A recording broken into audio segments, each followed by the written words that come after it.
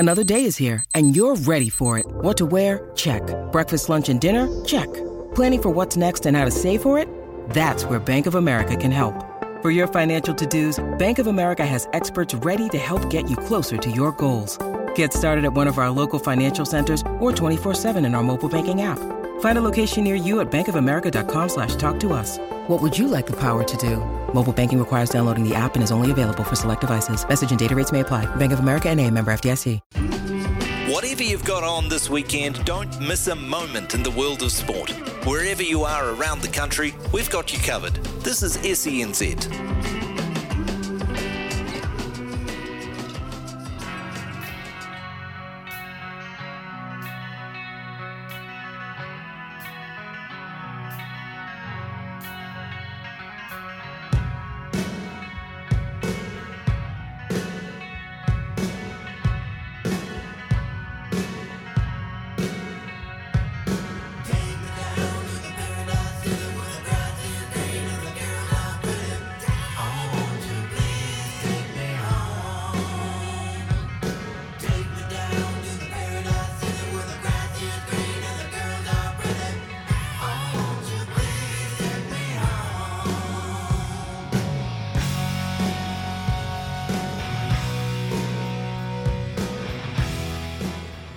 Yes, a very good afternoon and welcome into Sunday Afternoon Sport here with Mark Watson on SENZ. The telephone number is 0800 150 811. 0800 150 811. You can text us here on 8833. We will look at the Tour de France this afternoon. We will talk some motorsport. We will talk the Ashes. Hopefully we'll talk some athletics and some darts, as well as some rugby. We want you, though, to be a big part of the program. I know a lot of people are going to text us here on 8833, but would love you to phone the program on 0800 150 811. As I've always said, I think talkback is a better experience when you phone the program. Now, the big news is there is a new competition being formed between SANZAAR and the Six Nations. This is going to start taking place in 2026. It'll happen in the existing July and November international rugby windows. It'll have the four nations from SANZAAR and the Six Nations, that makes sense. And there will be two additional teams that will be invited. And you'd imagine that come 2026, more than likely probably be Fiji and Japan. There will be a second tier competition that will be developed to facilitate promotion and relegation from 2030. Now, what this does, it puts greater weight on some of these test matches. The end of the year tour, the All Blacks go on, and when these Northern Hemisphere sides come here in June and July. Often, there have been one-off matches or two tests. Northern Hemisphere in June haven't always sent their best teams because of the fatigue of having come off a long club competition. That's not the case with the All Blacks, who always send a strong team on the end of the year tour. But suddenly there is greater weight and greater meaning on these games. Do you like this new format? Is this what rugby needs? It'll be held every 2 years to allow for the Rugby World Cup in alternative years and also the British and Irish Lions tour. There's parts of me that like the idea of this, but does it start to become a little bit tiresome? Play Wales maybe in one test a year, England in one test a year. I would personally just like to have us tour one country annually and have midweek games and play 3 tests at the end of the year. And I'd love one of the Northern Hemisphere sides to come here in June and July, play 3 tests with some midweek games. And go back to the old school tours. I would love New Zealand to tour South Africa once every 4 years, and every other 4 years South Africa come here and play us. You remember the sense of nationalism when we finally won a series in South Africa in 1996. South Africa's only series victory in New Zealand was 1938.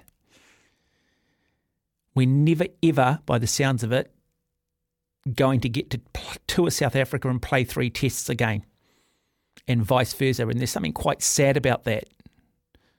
Because when you look back through the history of New Zealand rugby, a lot of people always talk about the 1956 tour when the South Africans toured here. I'd love the Irish to do what they did last year, come back down here in the future and try and win a series. What did that do for Irish rugby? What did that do for their players in terms of creating legend? But it is a professional era and it is all about the money now. Do you like this new format? Is there an alternative?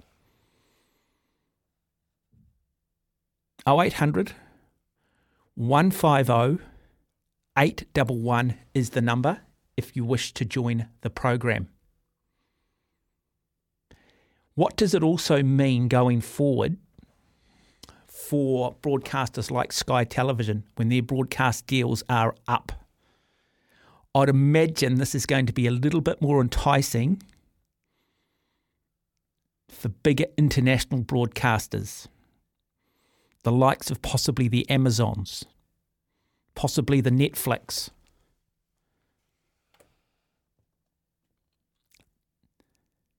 Possibly Apple. How nervous will broadcasters like Sky be with this new proposal? Or do they believe they will have the financial nous to re-sign and this is incredibly exciting for them? Whole lot of stakeholders. Some will be positive, some will be negative about the prospect of this occurring in 2026. Now, some people have not been overly happy by this.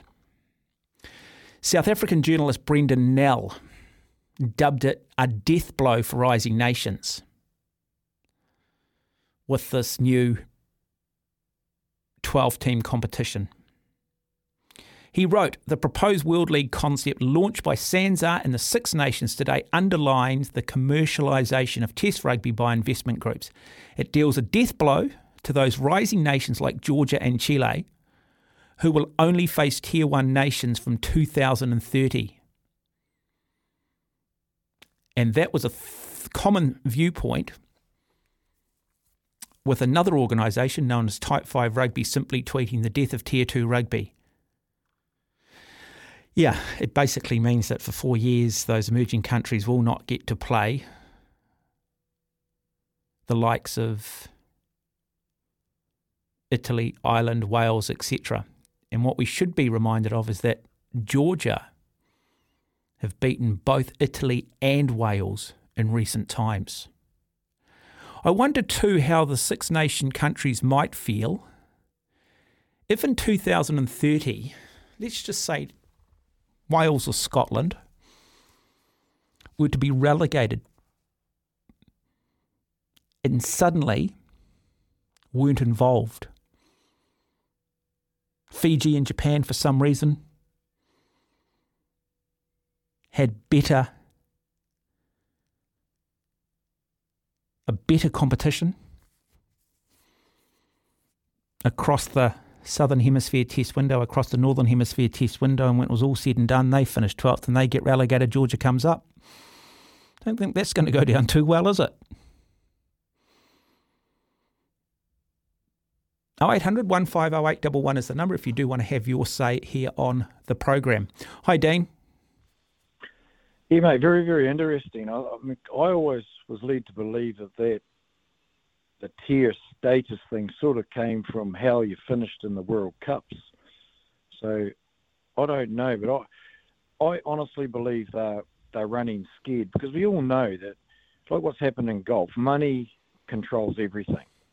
So they can talk about and have as many glorified meetings saying this, and this, and this, but as soon as Japan get involved in Super Rugby, and as far as I'm concerned, the sooner the better, and we can get different players helping sustain New Zealand rugby players in New Zealand, because that's our biggest problem. We can't afford to keep them. Lester Feilnock, who is a classic example, and he's one of many that have gone way too early, and I don't blame them whatsoever. Yeah, look, a couple of points there. I mean, just, and we're sort of going off on a slight tangent, but with Super Rugby, if you're playing Super Rugby, I think you should be able to play across any Super Rugby team and still be eligible for the All Blacks. So if you go and play for New South Wales, so be it, because New South Wales might be able to pay you a little bit more, and that'll then keep you in the game here in New Zealand longer. You're still every week playing New Zealand sides, you're still in the selectors, you're still playing, here, and I've got no problem with that. Look, incorporating Japan into Super Rugby, that's still independent of the club competition in Japan. But I understand what you're saying. It's like, how do we involve the Japanese? And again, under that same thing, well, if you're playing in Japan, but Japan's playing in a New Zealand-based or a SANZAR-based competition, so be it. I think what I was getting at there was it's just purely money. They're trying to TV rights.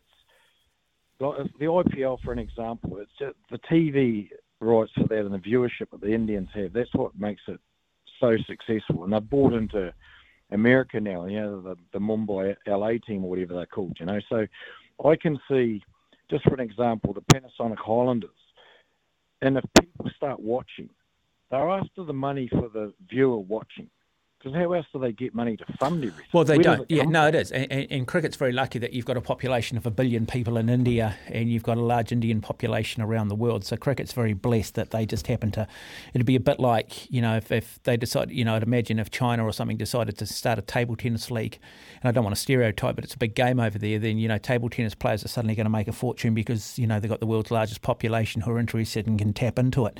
But my problem with this is, yes, it's all about the money, isn't it? Money talks. It's a professional game. I just still don't see a lot of it flowing down through to the grassroots in this country. I still just see the players making a lot of money, and I still see the game being very top heavy. You've only got to talk to Steve Devine about the state of facilities and major clubs around the country here in New Zealand. And so it's like, well, it's our game. Yes, you're capitalising and commercialising it, but where's the money going?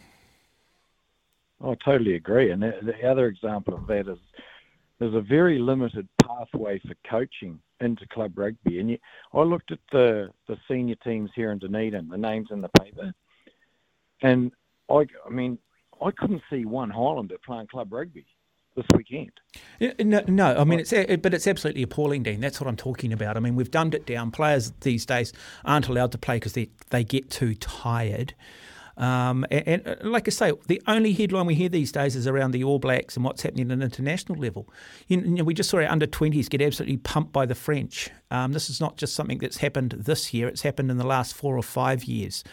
We look at our All Black team over the last 3 or 4 years. We haven't been playing particularly well.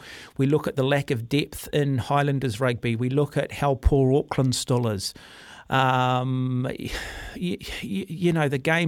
The game when you stand back is in crisis, Dean, and yet the administrators still have their head in the sand, still somehow believe that by just bringing more money into the game and paying the players more, everything's going to be okay and everything's about the bottom line. And it's not, Dean. And it's, if we're not careful, we're going to end up like Wales. We're going to go from being this great rugby nation, and then suddenly in the 1980s, they just tanked and became a minnow. And I don't think they've really ever fully recovered from it. And I sort of sense that we're going down that path. Oh, like you said earlier with, I agree, I 100% agree. And Georgia, for example, are trying really, really hard to achieve what a lot of people would think was nigh on impossible in the rugby game. And yet they're under 20 side. They're doing very well. They beat Wales, didn't they? They did. They beat somebody. And look, and I think Dean too with Georgia. Like I think there's more promise in Georgia becoming a rugby powerhouse. Probably got more potential than what Italy. Italy really haven't shown a lot. Maybe this last Six Nations was the first time in a long time where I think we started to see a little bit of parity, but they've been incredibly disappointing for years. They've never really evolved. I mean, I was there at Eden Park for that opening game of the World Cup in '87 when Kerwin scored that great try and the All Blacks decimated them, and it really hasn't changed. I mean, we can sit here and romanticise what's happening up in the islands, but Tonga, Samoa, a part of it is because of the corruption administration level up there, but you just sense they're just not going to get it right for whatever reason. Romania were a really good rugby nation. I remember them back in 1987, Richard Zimba scoring that great try at Eden Park. What's happened to the Romanians? Is that where the future expansion of rugby is. It's Georgia, it's Romania. Look, you still want to encourage the Pacific Islands. Fiji clearly starting to do some good things. But, the game's got to continue to grow. And the biggest problem is the Northern Hemisphere have protected the likes of Wales, Scotland in their own backyard too much. And it'd be fascinating one at 2:30 when they do have promotion relegation, how they'll handle potentially a Wales, a Scotland, hell, even in England. Who knows? I can't see it being the All Blacks. I can't even really see it being the South Africa. Potentially it could be in Australia, I guess. One of those top historic nations being demoted to a second-tier competition. They'll hate it, but it might actually be the best thing that happens to world rugby because we then know we've actually got some nations beyond those that are established. Hey, Dean, lovely to have you on the program as always. Nice way to kick the show off. 15 minutes after 12, 0800 150 811. Is this the right way for rugby to go? Basically, a global competition, points up for grabs. Northern Hemisphere sides come here in June and July. We still play the Rugby Championship with inside of it. And then the end of the year games, the Southern Hemisphere teams travel to the north. Those tests have points and we determine a winner when it's all said and done. Is that the best model going forward? Or are you like me, where I'd like to go back to, playing the Bledisloe Cup, probably getting rid of the Rugby Championship, having a Northern Hemisphere side or potentially two sides coming here to play 3 tests, midweek games. We travel to South Africa once every 4 years. They travel here once every 4 years. We play them in 3 tests. Bring back less is more. 0800 150 811 is the number. It's text that's come in. Hi, Watto. Under 20s got beaten up by a big, brutal French forwards. The under 20s, Georgia beat Argentina. I've just lost that. Hang on a sec. Just beaten Argentina. And Italy beat South Africa in the under 20s. Would be great to see 3 tests and midweek game tours here. Yeah, look, I was just thinking about it. Wouldn't it be great that we had one of the Northern Hemisphere sides like England come here, 3 tests, a couple of lead-in games for them. They brought their dirt trackers and went back and played not Super Rugby sides but NPC sides, so that there was some real opportunity to have some real tribalism. Bring it back, Hawke's Bay, take on England, Manawatu, counties, Tasman. I just think it would be brilliant. I think those towns and those regions would just get highly engaged. And then, we might then go and play 3 tests in Australia. Or Australia might come here for 3 further tests. I remember the days when we toured Australia. You remember guys like Mike Clamp, but in the 1980s. And suddenly, I don't know, it just has greater weight and meaning on it to win a test series, to beat New Zealand. It's such a big carrot for other countries. I just feel like we play South Africa too regularly now. I can't even remember the results from the last 3 or 4 years, but I do remember the 96. In fact, I could almost name that All Black side that took the field in that series. You go back to the 1956 tour. And equally, the South Africans will talk about the 76 tour. And don't kid yourself, we were playing the referees that day and we were never going to win that series. You can't have a team called the All Blacks win in apartheid South Africa where it's all about white supremacy. Have a wee think about it. 22 minutes after 12. Hi, Mark. Hey, Mark, how are you? Good, thank you. Good. Now, I know you really want Australia to lose the Ashes test, and me being Australian, of course, I want Australia to win, so I'm open to your sensitivity about that. But I'd like to get your opinion on an absolute howler call from the umpires last night that I was listening to on SENZ, when there's an English batsman called Ben Duckett, and he got caught by Mitchell Starc. Yeah. And Erasmus, one of the umpires, called Duckett back because to him, Mitchell Starc wasn't in control of his body when he caught the ball. Now, that, besides myself, has been savaged by cricket fans around the world, but I think it was pretty well summed up with regard to expressing disapproval on Erasmus' decision, where Aaron Finch, who's an former Australian captain, said, "That's shocking. for a guy that's 6'5" to make good ground like that and get your hands around it, slide on your knees and get up in one motion, I'd say you're pretty well in control of your body, he said on Channel 9's coverage. And then Faf du Plessis got on Twitter and said, how is that not out? Complete control of the ball. But look, what just annoys me about the Australians is we had the Steve Smith, which was a controversial catch to get rid of Joe Root. I mean, if you look at that, you could argue that was out. Then you go back to the World Test match thing where Cameron Green's catch was as controversial as anything and probably wasn't a catch. I don't hear these same Australians jumping up and down and crying about that. In fact, they could find some way of justifying it and saying they were completely correct. So look, was he out? Probably. The reality is I am just sick and tired of the Australians jumping up and down and crying every time something doesn't go their way. They're the biggest bloody hypocrites on the planet when it comes to cricket, Mark. I genuinely mean that. The Steve Smith catch against Joe Root probably not out. You know, go back, have a look at the Cameron Green catch. It's just the Australians are just your classic bloody bullies. You know, they jump up and down when an English batsman or an English player absolutely, utterly sledges Usman Khawaja, but just forget that they wrote the entire book on just nastiness in the middle of the pitch. Yeah, well, it's just that it seems to me that cricket officials and administrators really need to streamline their approach because it seems like they don't know what they're talking about with regard to they're saying one guy's out because of this reason, another guy's not out because of this reason, like the Duckett situation. They just need to straighten it all out. Well, what I want to see, Mark, in all seriousness, and I just get so frustrated with the Australians and their cricket. I just find them the world's great bullies and the world's great hypocrites and just a bunch of little crybabies most of the time, but show the damn thing at full speed from 5 different angles. If it looks like a catch, it is a catch. If it doesn't look like a catch, it's not a catch. Same with scoring tries in rugby and rugby league. I agree. Because I think most people can handle that. If you see it at full speed and it looks like a catch and you fought from 5 different angles, you know, it is. But if you slow it down enough, you're starting to find reasons why it's not out. That's right. But it's been amazing because we've had about 3 tests. The last 3 tests we've had controversial catches. Two in favour of Australia and 1 against the Aussies.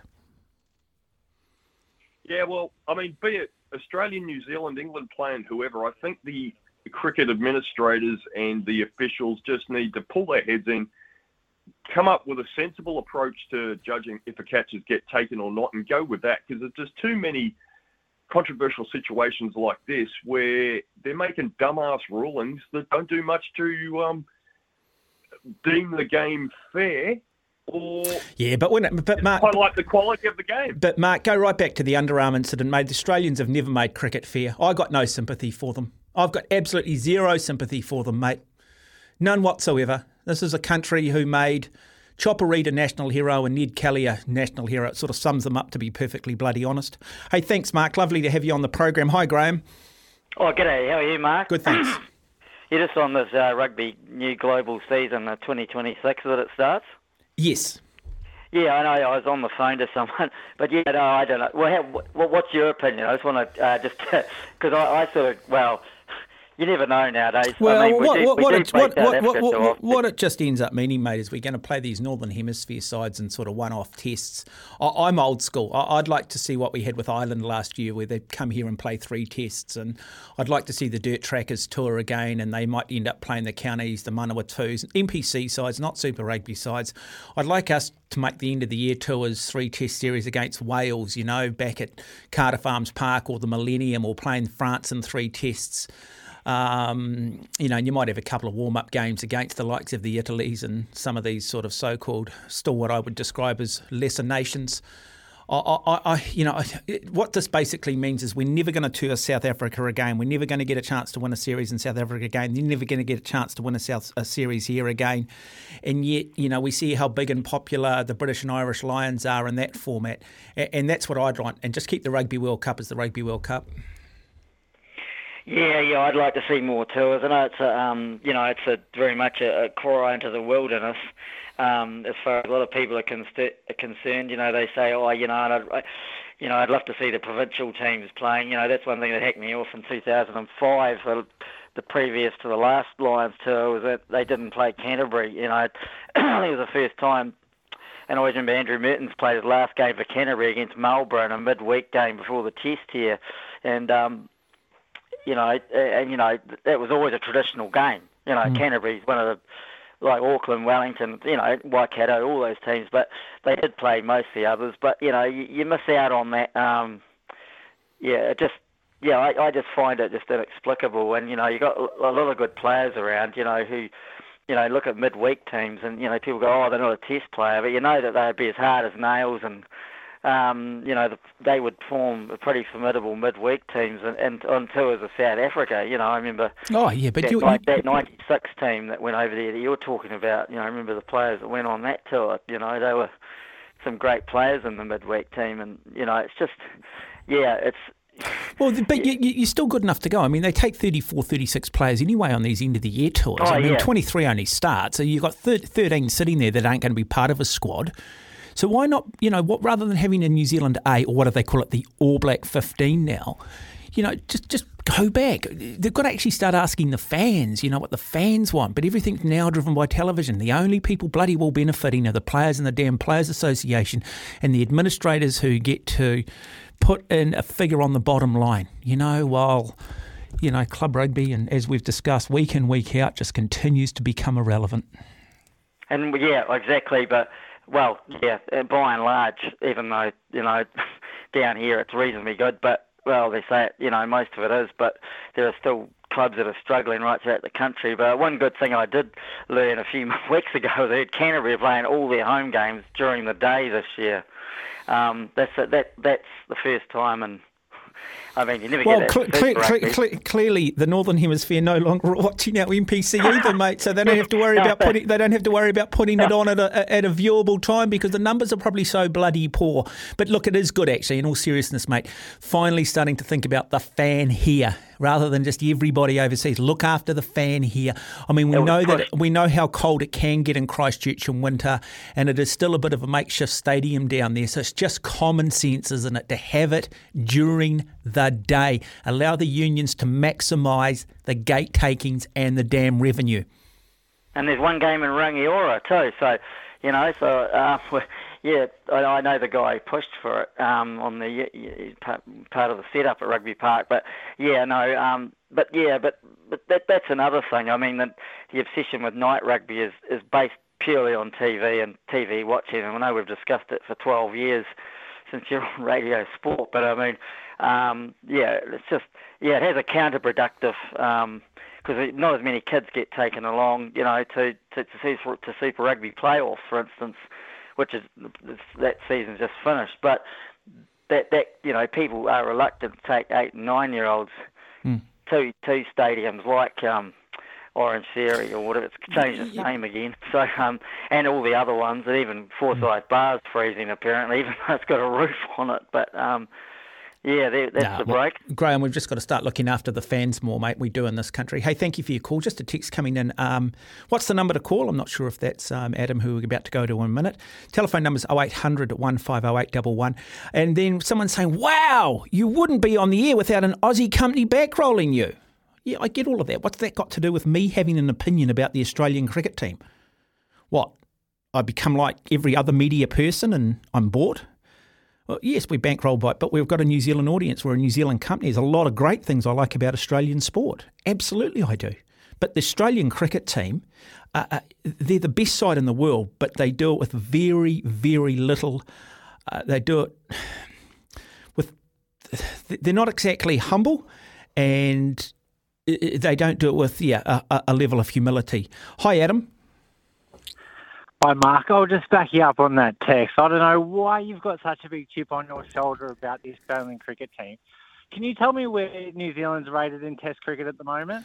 What's that got to do with it, Adam? It means that you get on here, and when you're working for Radio Sport, you're talking about how you hate Smith and you hate Warner. These guys are the best team in the world. Show some respect. You must. I'm not going to. Hey, Adam, I'm not going.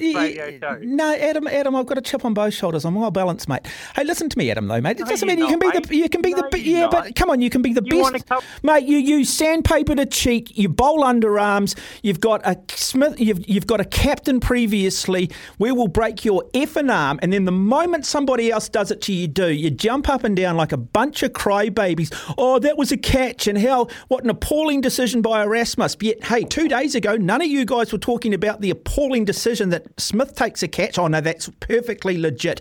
Nothing to do with the test match against the Indians in that World Test Championship. My point is, Adam, it doesn't matter whether you're best side in the world. That doesn't mean that suddenly that's a get out of jail. That somehow gives you a free license to be a bunch of animals and a bunch of mongrels.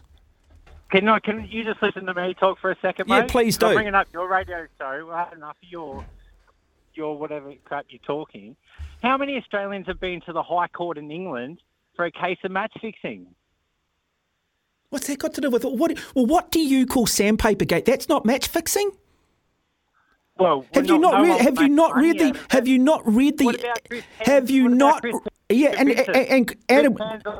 Adam, was he found guilty? He actually went to court for perjury. Nothing else, Adam. Perjury. Oh, well. And was he found not guilty, Adam? Has New Zealand got a test match in the next 5 years, or is this not, they're going to play Bangladesh and Sri Lanka at home again? Probably, mate, but they'll at least to do it with a level of integrity. Well, Stephen Smith has good integrity. Hey, He's Adam, probably one of the greatest batsmen in the world at the moment. Adam, why, if you love Australia so much, why are you living in Christchurch? Because I'm married to a Kiwi. And it works out better to live here than Australia. Good on you. Why are you working for an Aussie? I'm not working for an Aussie company, mate. What, Hutchie doesn't own your company? He might do it, mate. I'm a contractor. I don't work for him. Well, mate, you're on his radio station. What's that got to do with it, mate? I've got a New Zealand audience. Most New Zealanders will back me up, mate.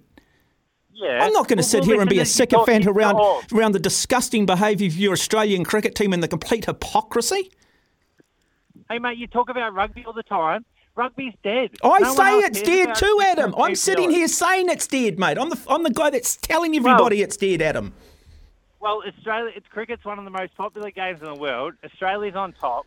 We gave you a chance to go over to Australia and play. You shit the bed so far that you probably never play at the MCG. And Adam, and I said that, and I came on this program and said it's appalling that New Zealand get this opportunity against Australia and waste it. We play England, we don't go over there, we don't have a proper build-up, and we don't take it seriously. I have said this, Adam, that playing Australia in cricket should be treated like our Olympic Games. We should be going over there, throwing every resource to try and beat the Aussies and Aussies, Adam. Okay? I've got no problem with that. I've got no problem admitting that rugby in this country is absolutely dead. It's too top-heavy. And all of those other reasons, Adam. I'm more than happy to criticise New Zealand sport, Adam, but I'm not going to sit here and give Australian cricket some get-out-of-jail free pass because they're the best side in the world. Yes, you're the best side in the world. Nobody doubts that, but you do it just with such a poor level of sportsmanship. Oh, and the All Blacks never sort of toe the line of fairness to win, do they? Well, I don't know. You show me some of the controversial moments, no more than any other international side, mate. At least we've got a bit of integrity. At least we don't, we're not sitting there constantly cheating. We're not sitting there abusing the opposition. And in the moment the opposition abuse us, crying like a bunch of little girls. I mean, you guys wrote the book when it came to sledging. Go right back to the days of the Chappell brothers, mate. You wrote the book. Everybody else is reading it, Adam. Well, what about all this stuff? Hey, Adam, why are Chopper Read and Ned Kelly national heroes in your country, mate? It sums you up. Well, I'm a New Zealander, mate. I've got a house in New Zealand. No, you're not, my good man. You are clearly not a New Zealander. Oh, what are you going to play? You're going to play the Lay Down Sally song again, mate, to cut me off because you don't like what I'm saying? Oh, how is Sally getting on these days? Well, I don't know. She's probably living somewhere on sunny Australia where it's nice and warm. Oh, it is, mate. I'd go there tomorrow if I could myself, Adam. I just wouldn't put you into your news. I don't think you'd be welcome, mate. Oh, no, I would. They'd love me. It's called evolution, mate. I'd increase the IQ. I don't think you're tall enough to get through the customs. Hey, can I ask you this? Do you still have to have a record to get into Australia? Record? Yeah, like a criminal record to get in. They do ask me sometimes when I go through customs, do I have a record? And I go, do I still need one? Well, I don't know, mate. I haven't been back for a while. You're the one telling the story. I don't know, Adam. I'm just sitting here with a big smile on your face, living rent-free inside your head, mate. Thank you for your call. 0800 150 God, I love the Aussies, isn't it? Oh, we're owned by an Australian company, so therefore I've got to make sure that I speak like I'm an Australian. No, we're not. We've got a New Zealand audience. I'm a New Zealand broadcaster. I've got license to speak freely. It's called freedom of speech. I know that we're slowly diminishing that in this country, but it's called freedom of speech. Does anyone disagree with me here on the Australian cricket team? Oh, Steve Smith crying up. That wasn't the first time they'd used damn sandpaper. That was just the first time they got caught. Go and have a look at Mitchell Stark's bowling record prior to Sandpaper Gate and then have a look at it afterwards. 0800 150 811. Give us a text us here on 8833. Somehow we've got onto the cricket. Our previous caller somehow thinks that just because you're the number one side in the world, that is get out of jail in regards to respect, dignity, sportsmanship, and some sort of level of decorum, and also that you're allowed to somehow be morally corrupt. It's not how it works. Because if you took that model and transferred it across society, we would have, and some would say it already exists, we would have a judicial system which is not fair. And you've got to have a judicial system that is fair, otherwise society falls over. What we've got here is, I'll get back to the rugby stuff. A free sandpaper for Adam. I've got some here in Christchurch. That comes from Craig. Someone's saying, I love you, Watto. And then I'm not sure if it's Craig that said, what a tedious tirade of cliches and stereotypes. Like, people don't really realise what I'm doing. All I'm doing, mate, is acting like the Australians act. So we're talking about the Australian cricket team. I just fall into the Australian cricket team mode. And my point is the Australians are very good at giving it. They're terrible at taking it, aren't they? And I think that has been highlighted. Every single former Australian cricketer jumping up and down about the catch that Mitchell Stark took on the boundary. And it was given not out. They all got nothing to say on the Scott Boland catch against India. They've got nothing to say about the Stephen Smith catch against Joe Root a couple of days ago. Nothing. They don't want to know about it, mate, because it was all legitimate. Jump up and down at the Australian bowler over the English bowler over the sledging of Usman Khawaja. The Australians wrote the book when it came to sledging. Absolutely wrote the book. Some of the things they have said on a cricket field are absolutely appalling. You can bring up match fixing and you can talk about the Chris Cairns and stuff like that. Chris Cairns was never found guilty of match fixing. Chris Cairns appeared in court for what they call for perjury, and then he was found not guilty on those charges. There was lots of innuendo back in the day around Mark Waugh. I think it was Mark Waugh, apologies. I'd need to check that. Just my opinion. I think it was it anyway.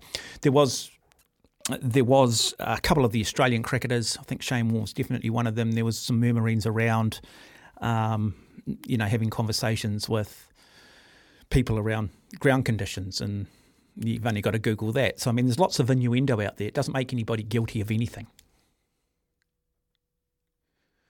What else have we got here? I love this. Yeah, hi, Watto. And the rest of the Aussie bowlers and coaching staff didn't know Sandpaper Gate was going on. Yeah, right. I mean, it's just ridiculous, isn't it? It's a bit like when our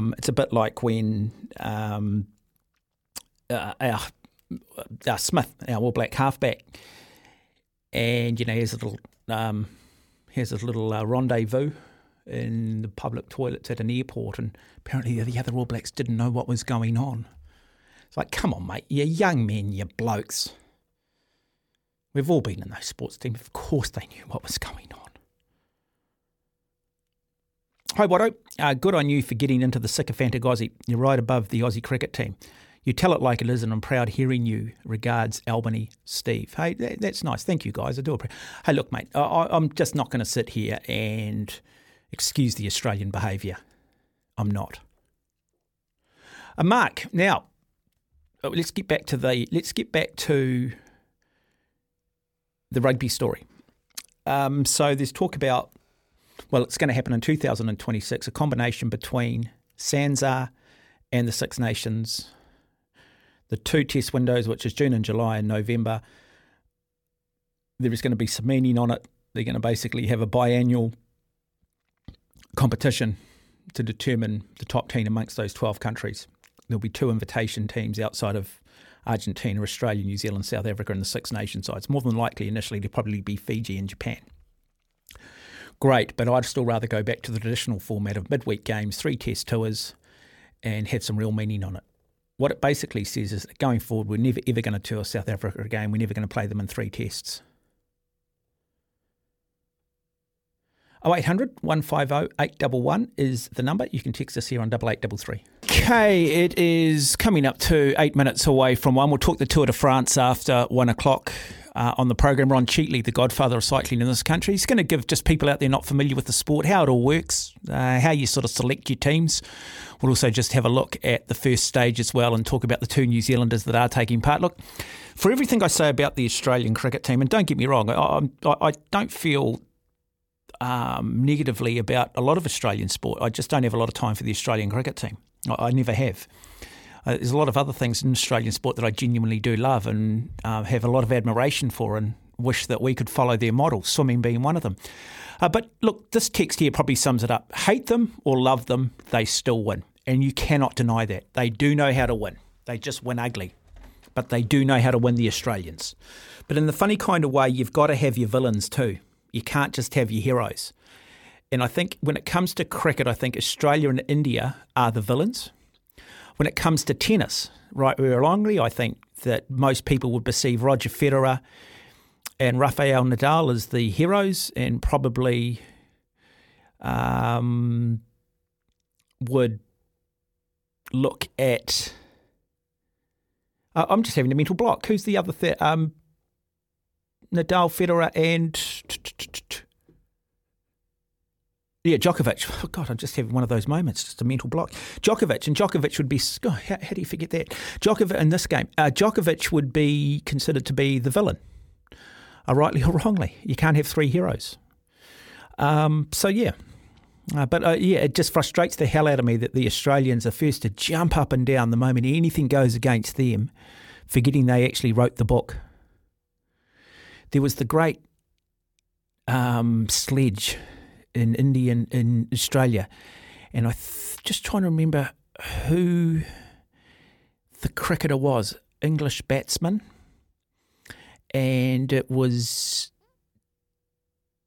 Who was the Australian umpire? Boy, my mind's just gone fuzzy at the moment. Who was it? I'll think about it, and we might come back after 1 o'clock and dress it. But it was a great line. Batsman gets an edge. Healy was the wicket keeper. Catch is taken, not out. Australians are absolutely furious that he doesn't walk, absolutely furious that he's not given out. And he just simply turned around and said, win in Rome, chaps. Basically saying, win in Rome, do as the Romans do. Hey, I'm just simply doing what you guys would have done. I just thought it was one of the great lines. But look, Australian cricket have never endeared themselves to anybody, have they? In the underarm incident, Sandpaper Gate, you go back to the umpire in the 86-87 test when Hadley and Danny Morrison had the Australians in all sorts of trouble. I think the entire Alan Border career was never given out LBW at home. You know, we won a test series in Tasmania in 2011 and Michael Clarke didn't even have the good grace to actually acknowledge the New Zealand cricket team. You know, Michael Clarke, threatening to break a player's arm and using all sorts of expletives.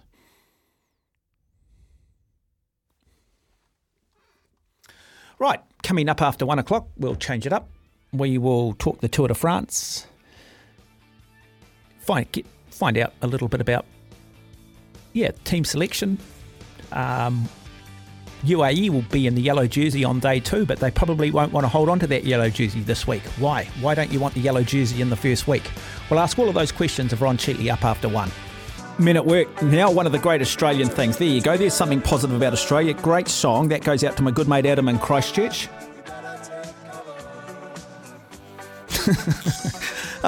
Just a few texts on the Aussies. Someone's still reminding me that in 2000 when we won that test match in Tasmania against the Aussies, they gave the man of the match to Shane Warne. But I think when we won the Rugby League World Cup in 2008, they gave man of the match to Darren Lockyer.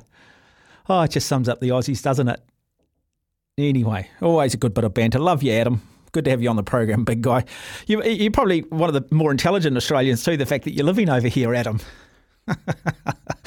Oh, you can never give the Aussies enough, can you, mate? You can never give the Aussies enough. Anyway, let's change it up. Let's talk a real sport. Let's talk the sport of cycling. Let's talk the Tour de France. The godfather of New Zealand cycling, Ron Cheatley, joins us on the program. Ron, good afternoon. Welcome. Hi, Mark. How are you? Very good, thank you. Now, I understand this morning when I spoke to you, you were watching a replay of stage 1 of this year's Tour de France, and an unconventional first stage because it was a very hilly stage where historically the opening stage generally tends to be a flat fast-finishing sprinters stage. For sure, like really different this year, Mark. Like what a hell of a stage it was.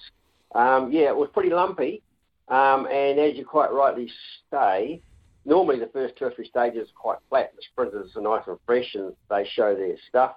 But today, it was really the GC riders, those that are going for the overall general classification.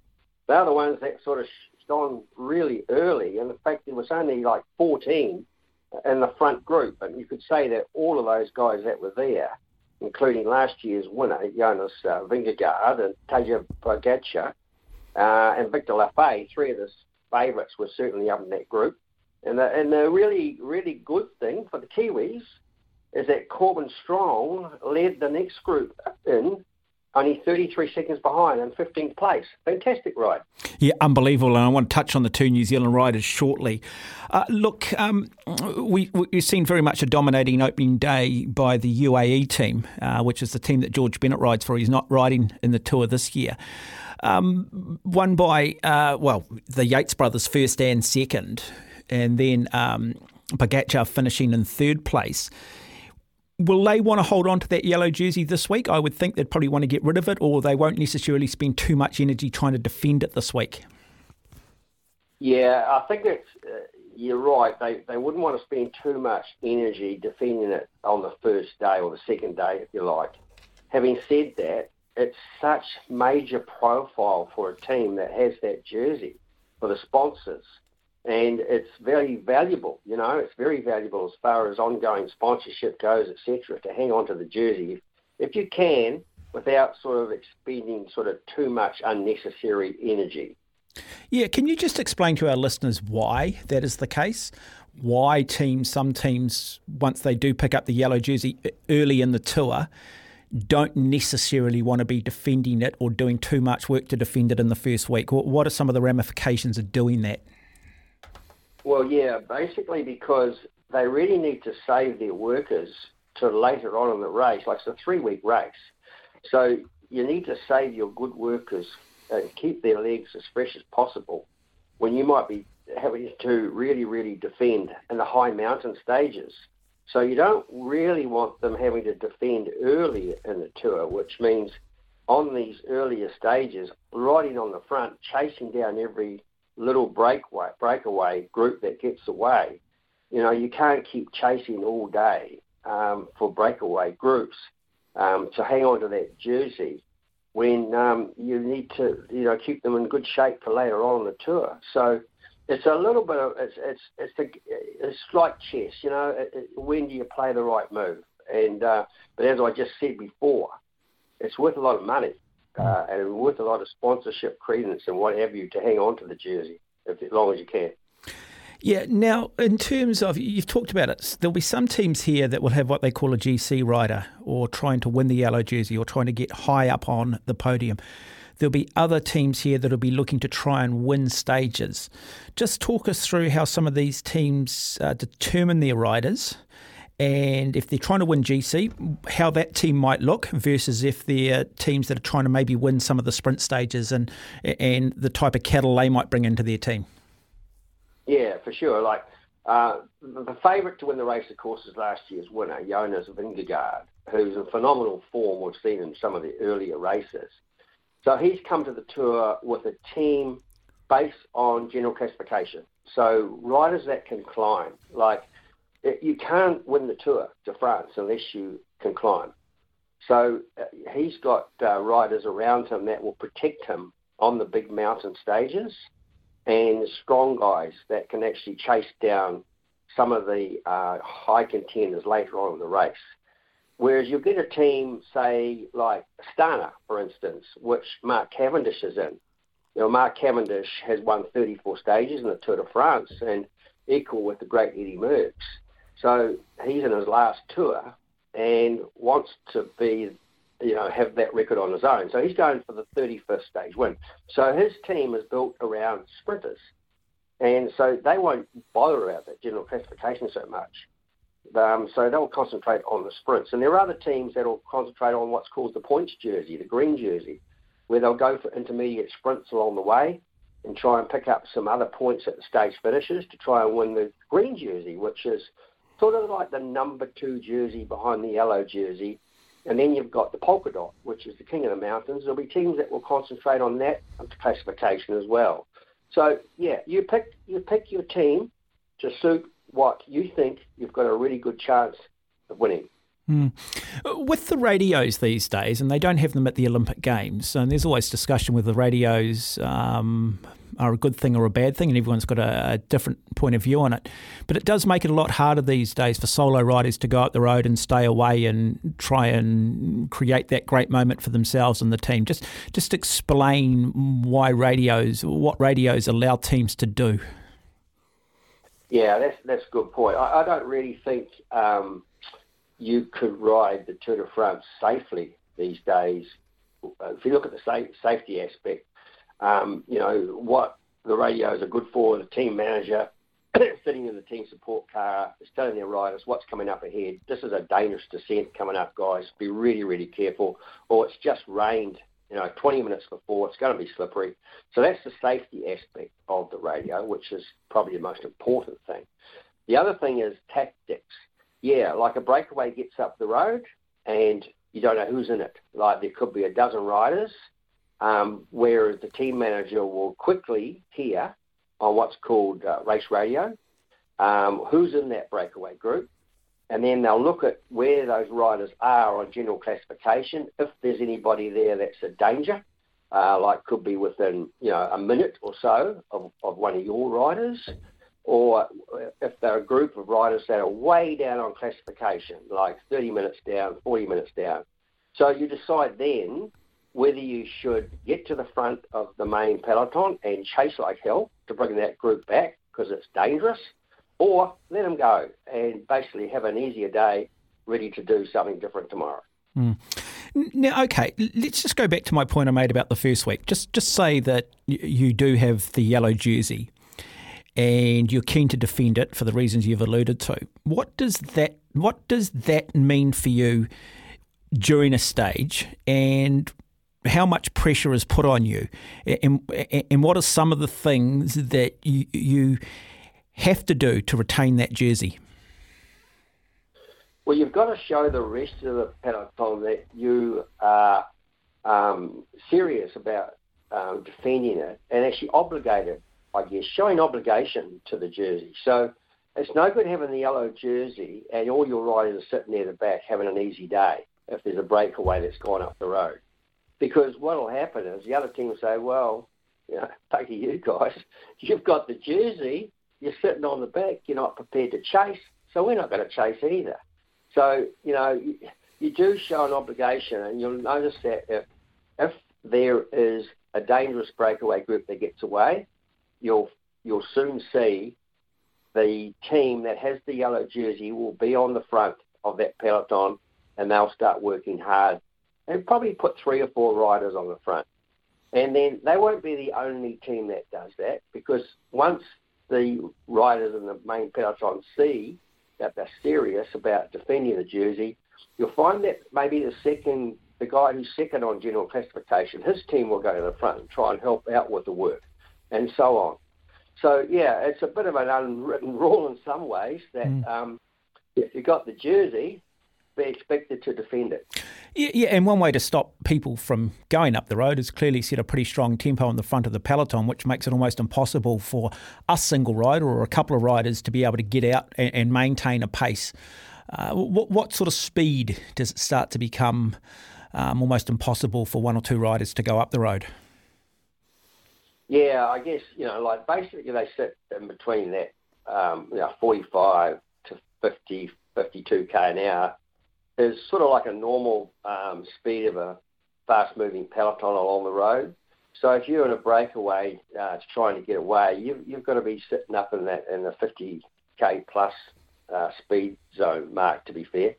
Unless, of course, it's hilly terrain or it's a really strong headwind or whatever. But once again, the team manager or the director sportif, as we know it in cycling terms, he will determine whether you should chase after that breakaway group. They are currently doing, say, 54k an hour average. You guys will need to do 56k an hour to actually bring them back within so many kilometres. They'll have it all worked out. And that's why quite often you see a breakaway group that may get out to a big lead of, say, 12 minutes or what have you, and then they'll gradually whittle down, and then they get caught with, 3k to go or something. And that's all worked out, really, by the team directors knowing how fast you have to go to actually bring that group back just before the finish. And they normally time it to perfection. And it's always great to see a breakaway hold on because they dig a bit deeper and they come through. And cycling supporters always love to see that long-term breakaway win the stage. Look, I often... How many is the right number in a breakaway? I mean, sometimes when you get sort of too many, they can start looking at each other and, often teams will have maybe a policeman in that group and will necessarily do no work. I mean, is 3, 4, 5, 6? What's the ideal number in a breakaway to try and stay away? I think it depends on the conditions, Mark. Like if it's a really strong headwind, you want as many as you can in there, If it's like a strong tailwind or something, like 2 or 3 guys can stay away.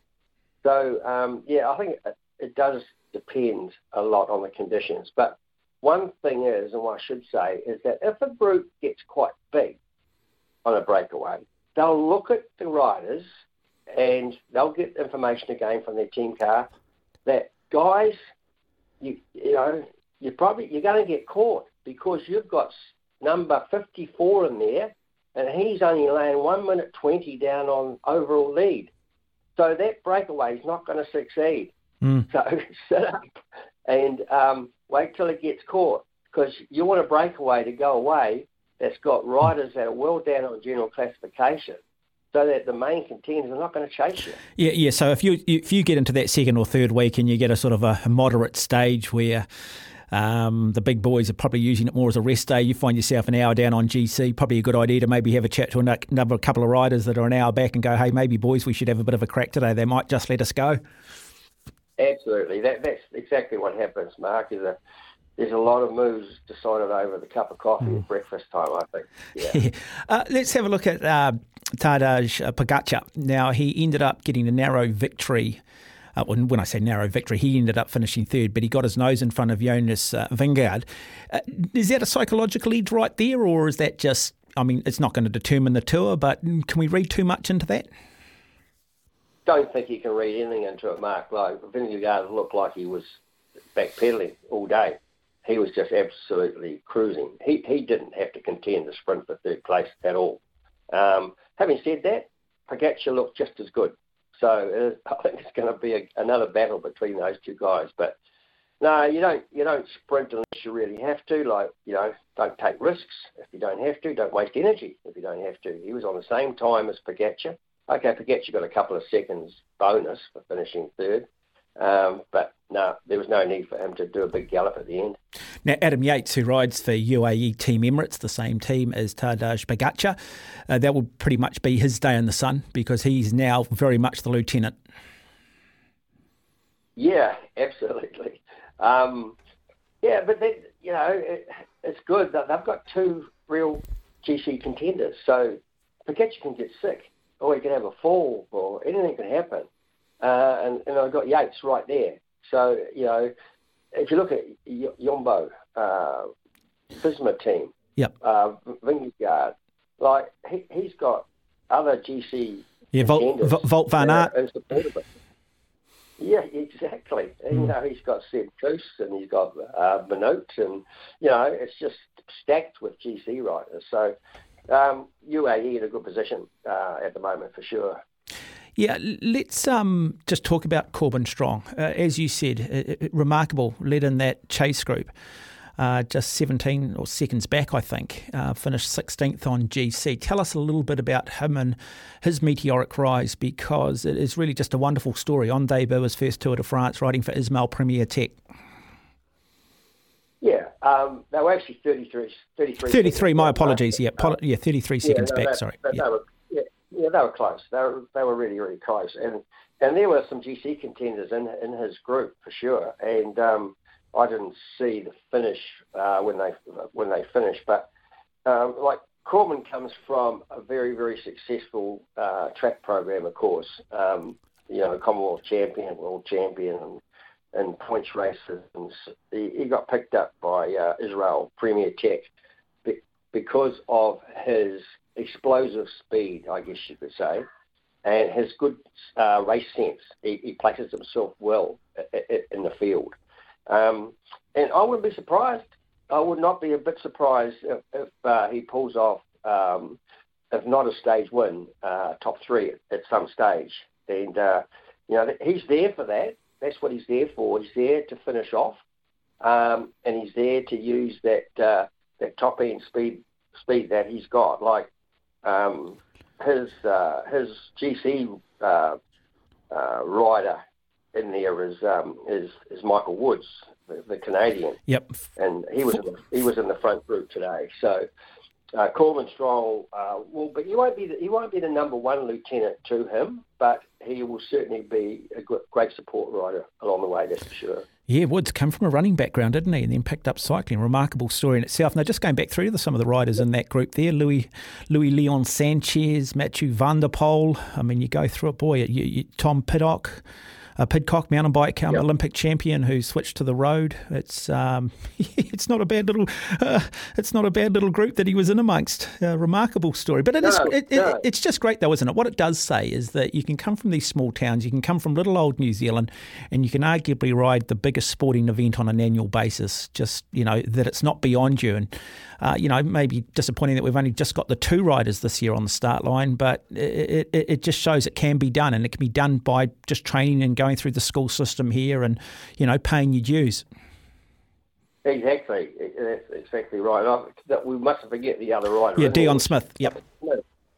And he rides for Intermarché Circus Wanty, and he finished the placing is 94, but don't forget there's nearly 200 riders in this race, and his placing as such doesn't mean anything. It's not as if he was trying to finish, 93rd or something. But all it says is that he was in a big group that finished 11 minutes down.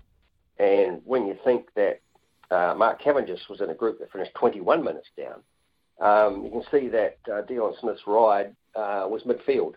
And Dion struggled for quite a while to get himself a pro contract, and I tried to help him along the way with that.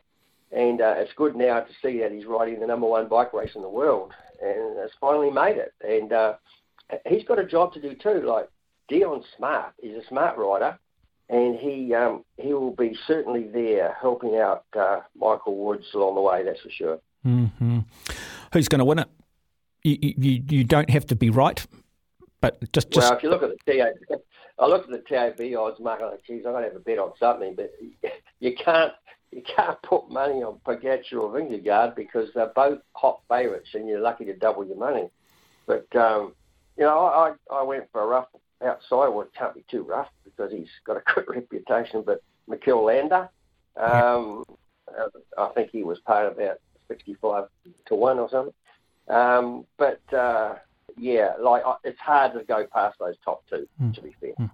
You mentioned Corbin Strong there potentially winning a stage in the Tour de France. Do you think people here in New Zealand would understand the magnitude of it? Do people realise just how big a deal that it is considered a professional race win? Yeah, it's hard to say. Obviously cycling is shown a lot more now on TV and that here than what used to be in the old days. I think if you watch a couple of stages of the Tour de France, you'll certainly gain pretty quick understanding and appreciation of how big a deal it is to just get to the start line in this bike race.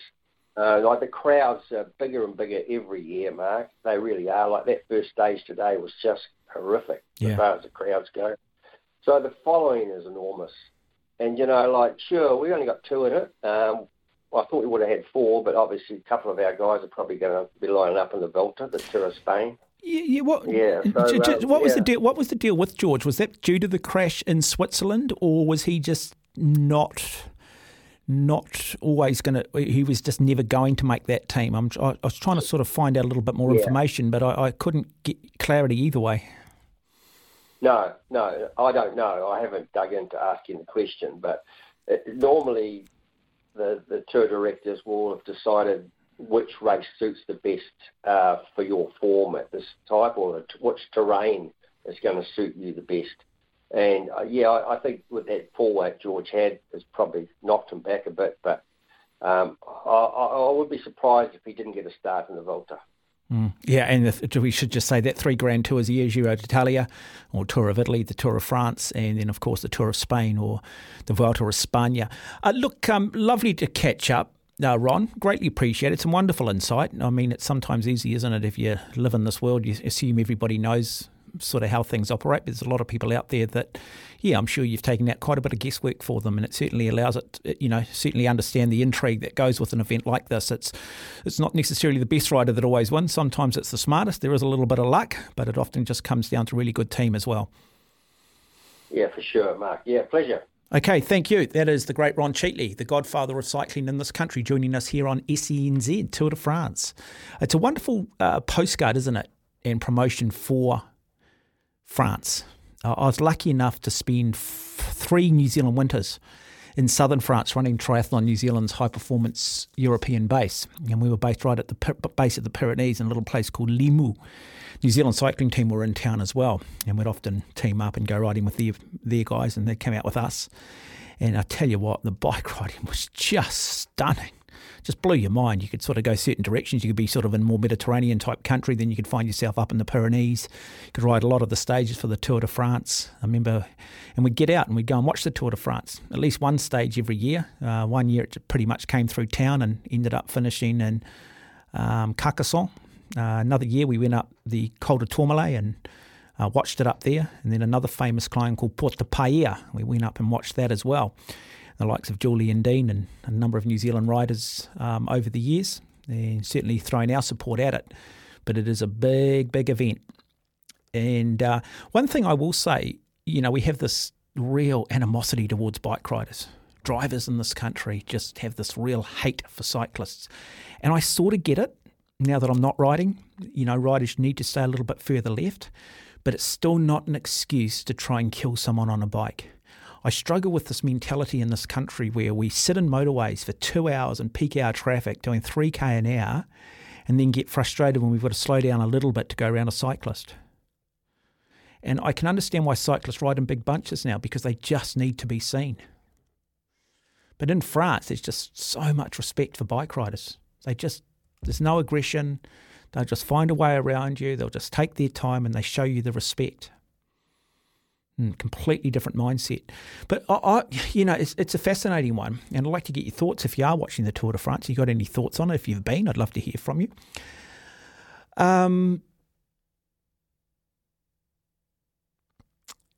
We spend a lot of money, don't we, trying to market and advertise this country. And I just wonder whether we had our own Tour of New Zealand. Now, they have the Tour of Adelaide, the Tour Down Under, which is in Adelaide, and it's a great promotion for Adelaide. I think it's in January, February, isn't it? January, and then, January, late January. And I always think, man, imagine having a bike race where you started in Glenorchy, south of Queenstown, brought it through Queenstown, up over the Crown Range, you finished in Wanaka or somewhere around there. You then took a stage up the west coast past the glaciers, drove the riders that night or that day, did maybe a stage down through to Tekapo, finishing up Mount John there. You could ship the riders up to the North Island, take them around the Coromandel Peninsula, a 200k ride there, which is just stunning. There are just so many beautiful parts in this country. Imagine having the drones up and the helicopters up and the best trade teams in the world down here for a week, getting broadcast back into Europe. It would be a very, very cheap way of promoting this country. I tell you what, we've upset Adam. He just cannot stop texting in, Adam. He just cannot text in, Adam. He's now starting to call me a Jaffa. Just another arrogant Jaffa, he's saying.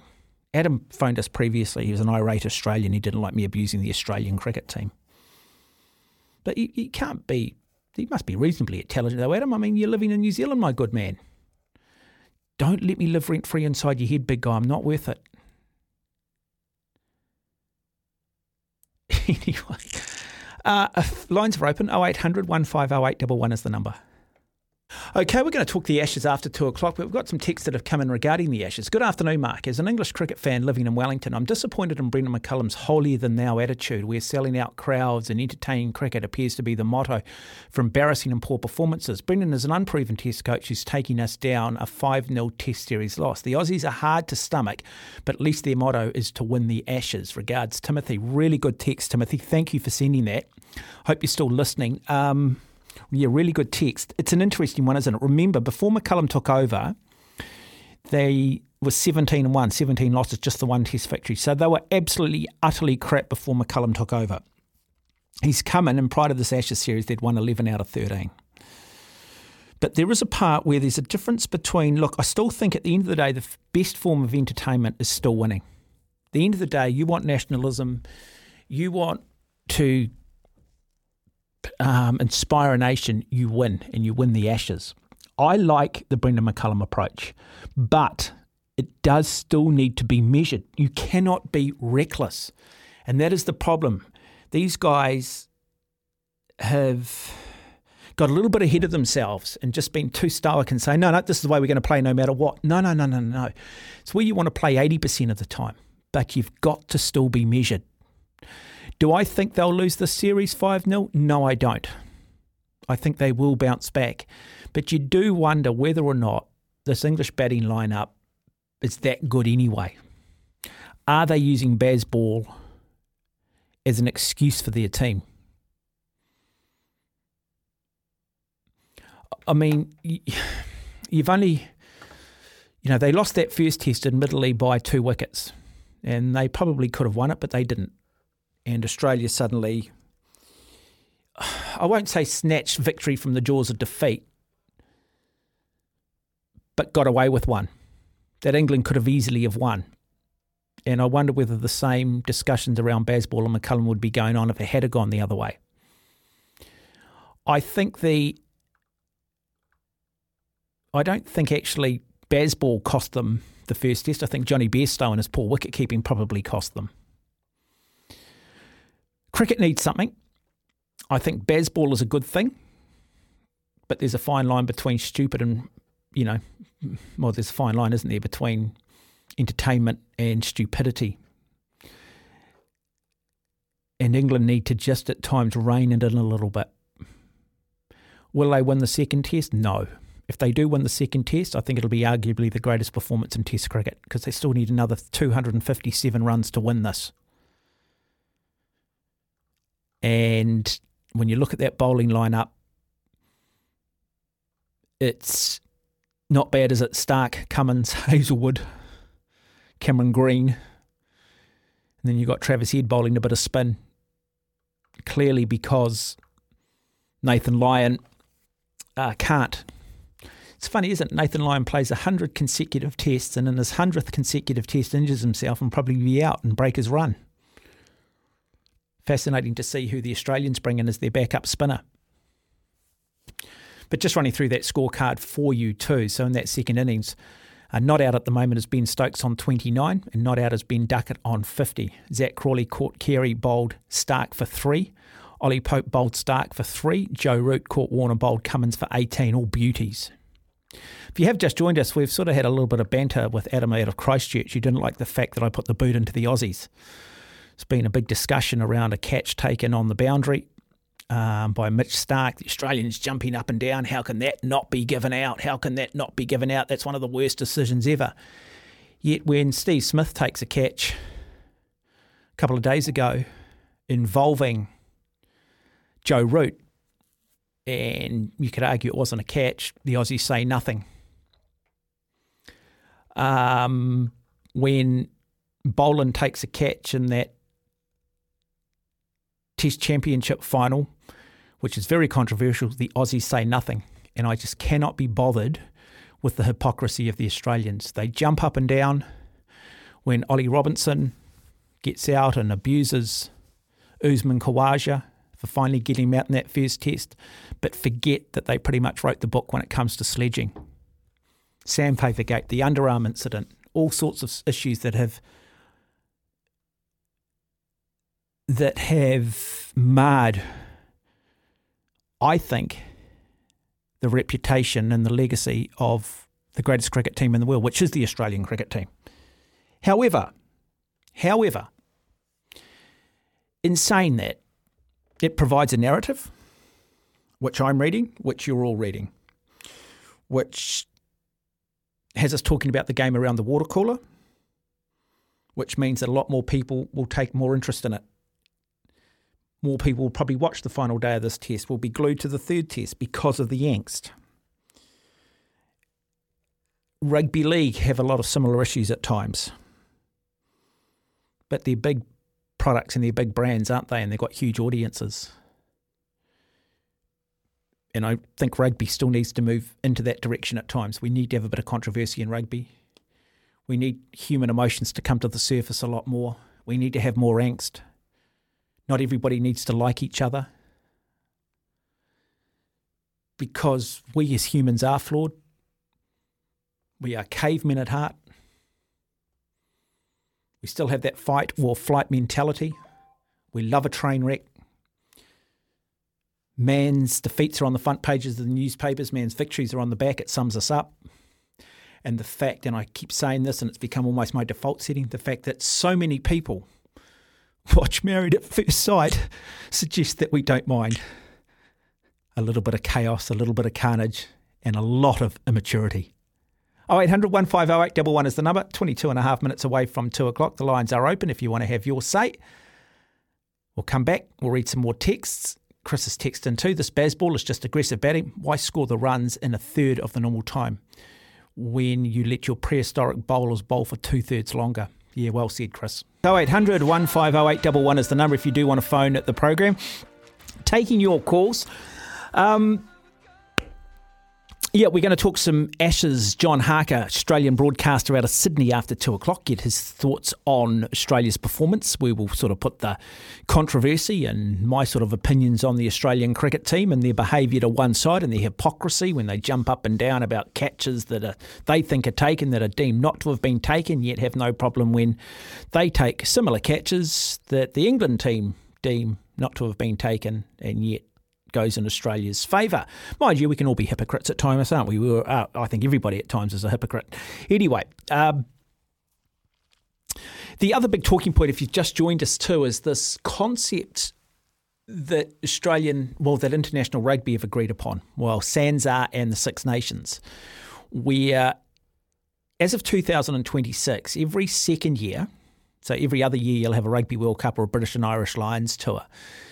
They want to have this 12-team international competition. It'll run through the June-July test window here in New Zealand and the November test window in the Northern Hemisphere. It'll be the Six Nations teams and the 4 SANZAAR teams and then 2 other additional teams. More than likely, and this I'm just going on what articles I've read, more than likely probably at the moment Fiji and Japan. And then as of 2030, they're going to have a second-tier competition as well, with promotion relegation. So maybe the likes of Georgia, Samoa, Tonga could end up playing in the Tier 1 international comp. And the bottom team of the Tier 1 comp would drop into the Tier 2 comp. Boy, I'd laugh if it ended up being a Scotland or Wales or one of those traditional Six Nations sides at some point in the future. There's been a lot of talk that what this means is that those emerging countries like Georgia, who have recently had wins over Italy and Wales, won't get to play any Tier 1 nations for 4 years, basically from 2026 to 2030. What I don't like about it, and I'm a purist, is what this means is we're going to play a lot of one-off tests with points on the board for winning and losing and drawing. And hopefully we don't have this bonus try stuff. I just don't like bonus tries. It's too weather dependent at times. I mean, you got better weather in Australia, you got better weather in South Africa. Probably more chance of sides scoring more points in those countries. Never understood how a team can finish ahead of another team on a points ladder, even though they've won less games, but they've got more bonus points. Anyway, that's another side.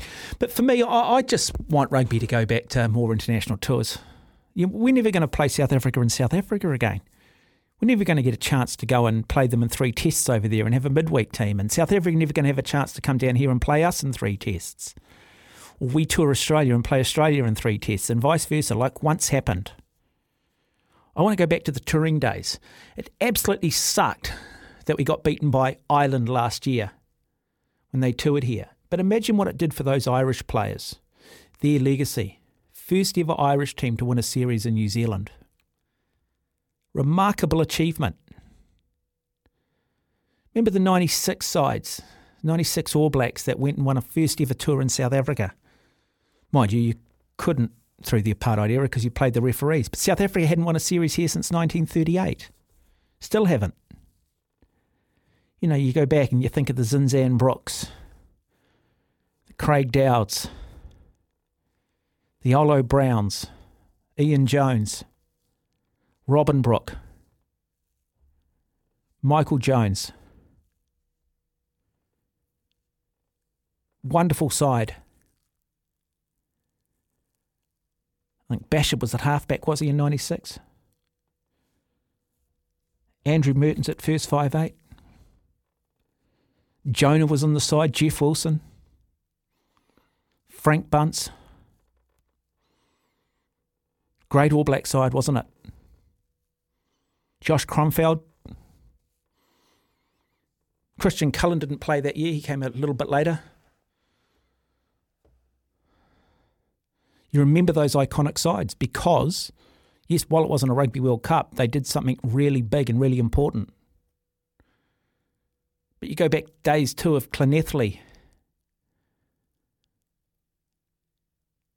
and their famous victory, I think, over the All Blacks and what it means to that Welsh club. Munster in Ireland beating the All Blacks and how they still live off that because you had the midweek games. Am I being too much of a romantic? Is that model still realistic? 0800 150 811 is the number. You can text us here on 8833. After 2 o'clock, we will talk the Ashes. John Harker on the program out of Australia. Anthony just texted in saying that, in fact, it was Justin Marshall at halfback, wasn't it? It was Justin Marshall that played at halfback. Not sure, though, that Christian Cullen played in that 96 series. He played his debut against Samoa and then played Wellington. Did he go in 96 on that tour? Did he play in that series? I'm just trying to remember. I might have to try and see if I can find a team and bring it up from the 96 side. Played for the New Zealand Sevens team. Played his debut for the All Blacks in 96. Let's just have a look here. I might have to read through it in the next commercial break and come back to you on that, Anthony. But I do love the engagement, Anthony, and I love your sporting knowledge, mate. You got to remember in this game, we only get about, some things just come along and you got to go off your own recall, so you're not always going to be right. I get that. But boy, what a wonderful side. Wouldn't it be great to have tours back like that again? And I'd love to see the midweek games when sides toured here, not to play Super Rugby sides, because they just rest and give their wider squads. I'd rather see, imagine Australia touring here in 3 tests. I remember Mike Clamp and guys establishing their name on those tours to Australia back in the mid-1980s. But playing the Manawatu's, the Hawke's Bays, the Tasmans, Otago, and trying to get capacity crowds back in and trying to just use it as an opportunity to try and revitalise the NPC, because it really is struggling at the moment, isn't it? I remember Mount Abbott Grammar, Rod Heaps. Now, Rod Heaps is an All Black who played in the 1960s, New Zealand sprint champion. He was actually very good mates with my father at Mount Abbott Grammar. Never played first 15 rugby. But he actually holds the record for the most tries by an All Black in a game. Not Mark Ellis in a test, I get that against Japan, but 7 tries. And he scored that against Northern New South Wales. The only way you can play Northern New South Wales is by going on those big tours and having the dirt trackers. And, those records are probably never going to get beaten, are they? Because you just don't get the opportunities anymore. But rather than having and I can't stand the word All Black 15 because it's not an All Black team, but instead of having the New Zealand 15, just extend this group of your wider group, 35, 36 players on the end of a year tour or a mid-year tour, and put your dirt trackers back out on the park. And if someone gets injured, you call them into the squad like it used to be. Problem is now, though, sports science has come along and everybody's told them that players can't handle it anymore. We've all bought into it. We've all dumbed it down. Right, 4 minutes away from 2. Coming up after 2 o'clock, we will head across to Australia. John Harker on the program. We will talk all things the Ashes. Sunday afternoons with Mark Watson. We're going to head across the ditch in one moment, catch up with John Harker and talk the Ashes. We've got Carl on the phone. I'll come to you in one moment, Carl, but I just quickly want to run through that squad that won that series in South Africa in 1996, and you guys are 100% correct when it comes to Christian Cullen. But what a lot of people will forget, and I've always rated him highly, wonderful goal kicker, Simon Culhane actually played in the first and second test there. So it was Culhane, John Preston, Matt Cooper, Jeff Wilson, Zinzan Brooks, Scott McLeod, Junior Tanu, Andrew Mertens, Andrew Blowers, Christian Cullen, Sean Fitzpatrick, Alama Idemir, Blair Larson, Walter Little, Jonah Lomu, Justin Marshall, Glenn Osborne, Eric Rush, Carlos Spencer, Mark Allen, Con Burrell, Todd Blackadder, Robin Brooke, Olo Brown, Frank Bunce, Coffin, Davis, Dowd, Hewitt, Jones, that's Michael Jones and Ian Jones, Josh Cromfeld, Tabai Madsen, Oliver, Randall and Taylor. There you go. That was the All Black team that toured in 96. Carl, good afternoon. Welcome. Good afternoon, Mark. Thanks for having me on. Just want to pick up on your comments on touring and I guess the importance of touring to the sport of rugby. I guess you would have seen a few days ago in the press that the Crusaders, obviously one of the most successful sides of recent times, probably of the professional era in terms of club rugby, announcing a tour to, I guess, UK and Ireland. I think it's UK and Ireland. I think that just shows pure innovation. Touring is a massive part of the game. I agree. I think it was Colin Mansbridge was saying about, cohesion as a new group at the Crusaders.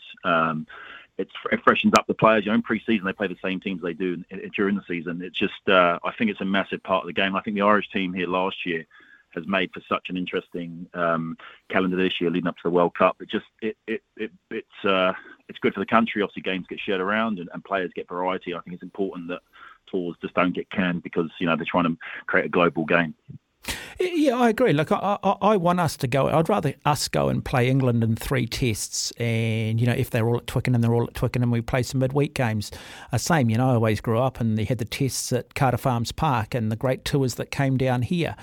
We saw how the Irish series captivated us last year, and I think the benchmark in regards to that model is still the British and Irish Lions. And I just don't want to get to the point, we play England once a year from 2026. Yes, it's got some meaning on it because there are points up for grabs, but and while it's a new era, to me, I guess I'm a little bit of a hopeless romantic. Romantics are good for rugby, mate. They're good for rugby. I think, it's New Zealand, South Africa, playing South Africa in the High Vale in Cape Town. They're massive games. We look forward to those. Everyone watches those. They're an important part of the game. The global rugby calendar, I think, is what they're trying to achieve in some sort of club competition or international competition. I get that, but you can't have the smaller sides like your Georgias who are now taking over some of the bigger sides, just put in the second division because that's where they've always been. You look at Italy, have been in the Six Nations for a long, long time and haven't really achieved a huge amount, in my opinion. So, that's sort of where I stand. It needs to. Where in the UK are you from, Carl? I'm from London. Oh, okay. Yeah, you got a football team or a rugby team? Yeah, I do. London Irish. Unfortunately, we're no longer around. But, no, not good. Yeah, no good. And what about a football team? Chelsea, mate. Chelsea. It hurts, but no, you're entitled to be a Chelsea fan. You're entitled to be a Chelsea fan. Last season. And how long you been here, Carl? 10, 11 years now, playing rugby, coaching rugby. Love the game, and I just think what you're talking about tours, maybe start thinking about tours I've been on myself and been involved with and seen. I was coaching a bit of rugby, schoolboy rugby. It's a massive part of the game, and if they lose tours, But we've also dumbed it down. We've convinced our players they no longer can play more than 3 or 4 games in a row, and I don't think that helps. So you said you've toured a lot. Have you played rugby at a reasonably high level? Reasonably high, yeah, here in the UK, yeah. Oh, good on you. Hey, lovely to have you on the program. Don't be a stranger to the show, Carl. Good goal. Good goal. Cheers, mate. Thank you. Right. Speaking of hopeless romantics, let's now head across to Australia and catch up with Australian broadcaster John Harker. Afternoon to you, John. Morning to you, John. G'day, Watto. Just rolled over afternoon here, but I tell you what, if you're talking rugby, you've got to be a hopeless romantic to follow Australia, the Wallabies, to have any hope. But anyway, look, maybe one day we'll be back. No, you look at the other side of that World Cup draw, though, and we know that a World Cup can still be one-off stuff. I mean, we saw Morocco go on a big run at the FIFA Football World Cup. It doesn't always play out. I'm not sure the best team wins the World Cup. A lot of people here still believe Australia potentially could win that Rugby World Cup, more for the fact that the top sides will probably end up knocking each other out. Yeah, and we've gone back to the future with Eddie Jones. But time will tell, mate. We'll see. Hey, what's been the general reaction regarding Eddie Jones and that first Wallaby squad that he has picked? Look, there's at the moment the Eddie Jones fraternity that love Eddie. They're all in with Eddie, and everybody else I think is just thinking to themselves, is this where we're heading? You know, Eddie's a polarising character, no matter who he picks. But time will tell, and look, my gut feeling is that Eddie's going to have more success than he'll have failures. I think he's the right man, but you know, I'm not as all in as some others are. Is he a bit of a fix-it type coach though? Does he start to wear a bit thin with longevity? Oh, I think absolutely. But then there've been great coaches Jack Gibson, the great rugby league coach, the late Jack Gibson would only stay at a club for 3 years. That was he just thought, you know, I've done what I can do, and the players get sick of hearing me. Whether that's right or wrong, you look at someone like Craig Bellamy, you know, with the Storm for 20 years. It's been proven it can work both ways. But I think you're right with Eddie. I don't think he's the person to be carrying you through a decade as a national coach, but I'm not sure there is anyone that can carry the national team through that sort of length of time either. Okay, let's have a look at the Ashes. A lot of intrigue in the series with the way England have been playing. Before Brendan McCullum came along, they'd lost 17 and won one. Prior to the Ashes series, they had won 11 out of 13. They're playing this Bazball approach, which appears to be backfiring against a very good Australian team. Do Australia now believe they can win this series 5-0? If you'd asked us that before Nathan Lyon was injured, I would have said yes. And I think they're going to win this test. I mean, they need 257 another 257 rather, if they get them. Good luck to them, and what a win that would be, a record-breaking win. But I think taking Lyon, Lyon's played 100 tests in a row as a bowler in all conditions, and he just gets vital wickets. You know, it might be 2 here, 3 there, and then, of course, every now and again he'll get a 6 or 7 for it. But he's such a great player, and he's the heart and soul of that side, I think. And what he did last night, hobbling out on one leg to try and... Well, in the end, they added 15. You know, he's just such a vital cog for us. I think they'll win this test. They'll lead 2-0. But, you know, whether without Nathan Lyon there they win 5-0, I don't know. But I love Bazball. I love the unpredictability of Stokes. I love the way that he's always looking to move the game forward.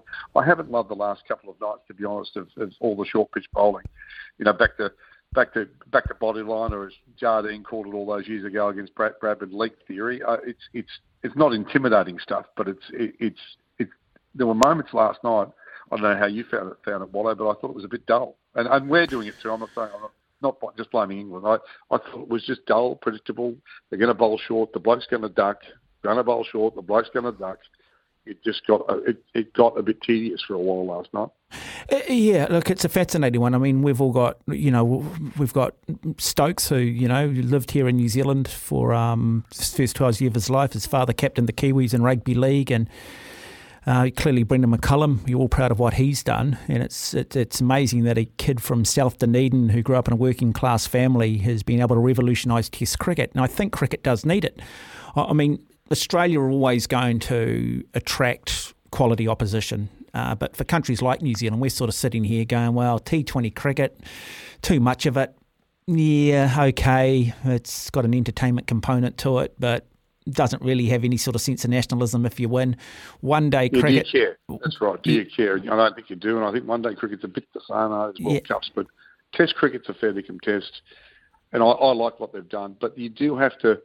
Some of the comments after that first test when they lost, I thought we were a little bit troubling, even from Stokes when he's saying, "Oh, we still played great entertaining quick cricket."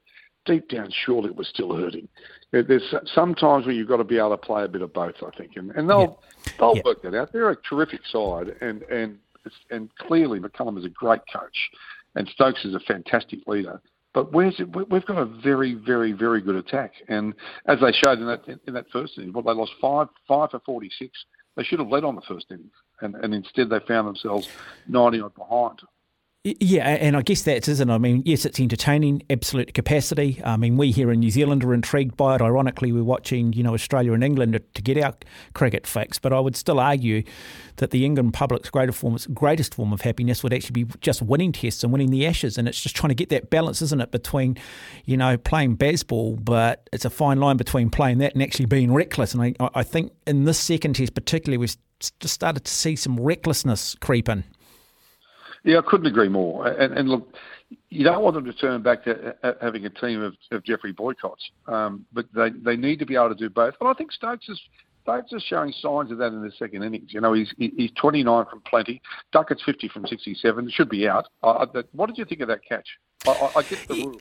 Yeah, look, he didn't have control of that ball. He should have been out. What annoys me, and I've been going on this, John, and you might not like this because you are Australian, and I sit here, though, and I just struggle with the hypocrisy, though, of some of the cries from the Australian media particularly, because we saw a Steve Smith catch the other day, which was somewhat controversial. We saw a similar situation with Boland in the Test Series victory against India, where the catch was somewhat controversial. Nothing said by the Australians. It's all completely legit. And I didn't appreciate the fact that, they all came after the Australian bowler with Ollie Robinson after he gave Usman Khawaja a bit of a send-off. And I'm thinking, hang on a minute, the Australians, you guys wrote the book when it comes to this sort of sledging. I remember, Steve, I remember your former Australian captain saying, we will break your effing arm, and some of the antics that go on. So yeah, I thought that was appalling. While I agree with you, I just struggle with, I guess, the double standards from former Australian players. Yeah, no double standards from me, though.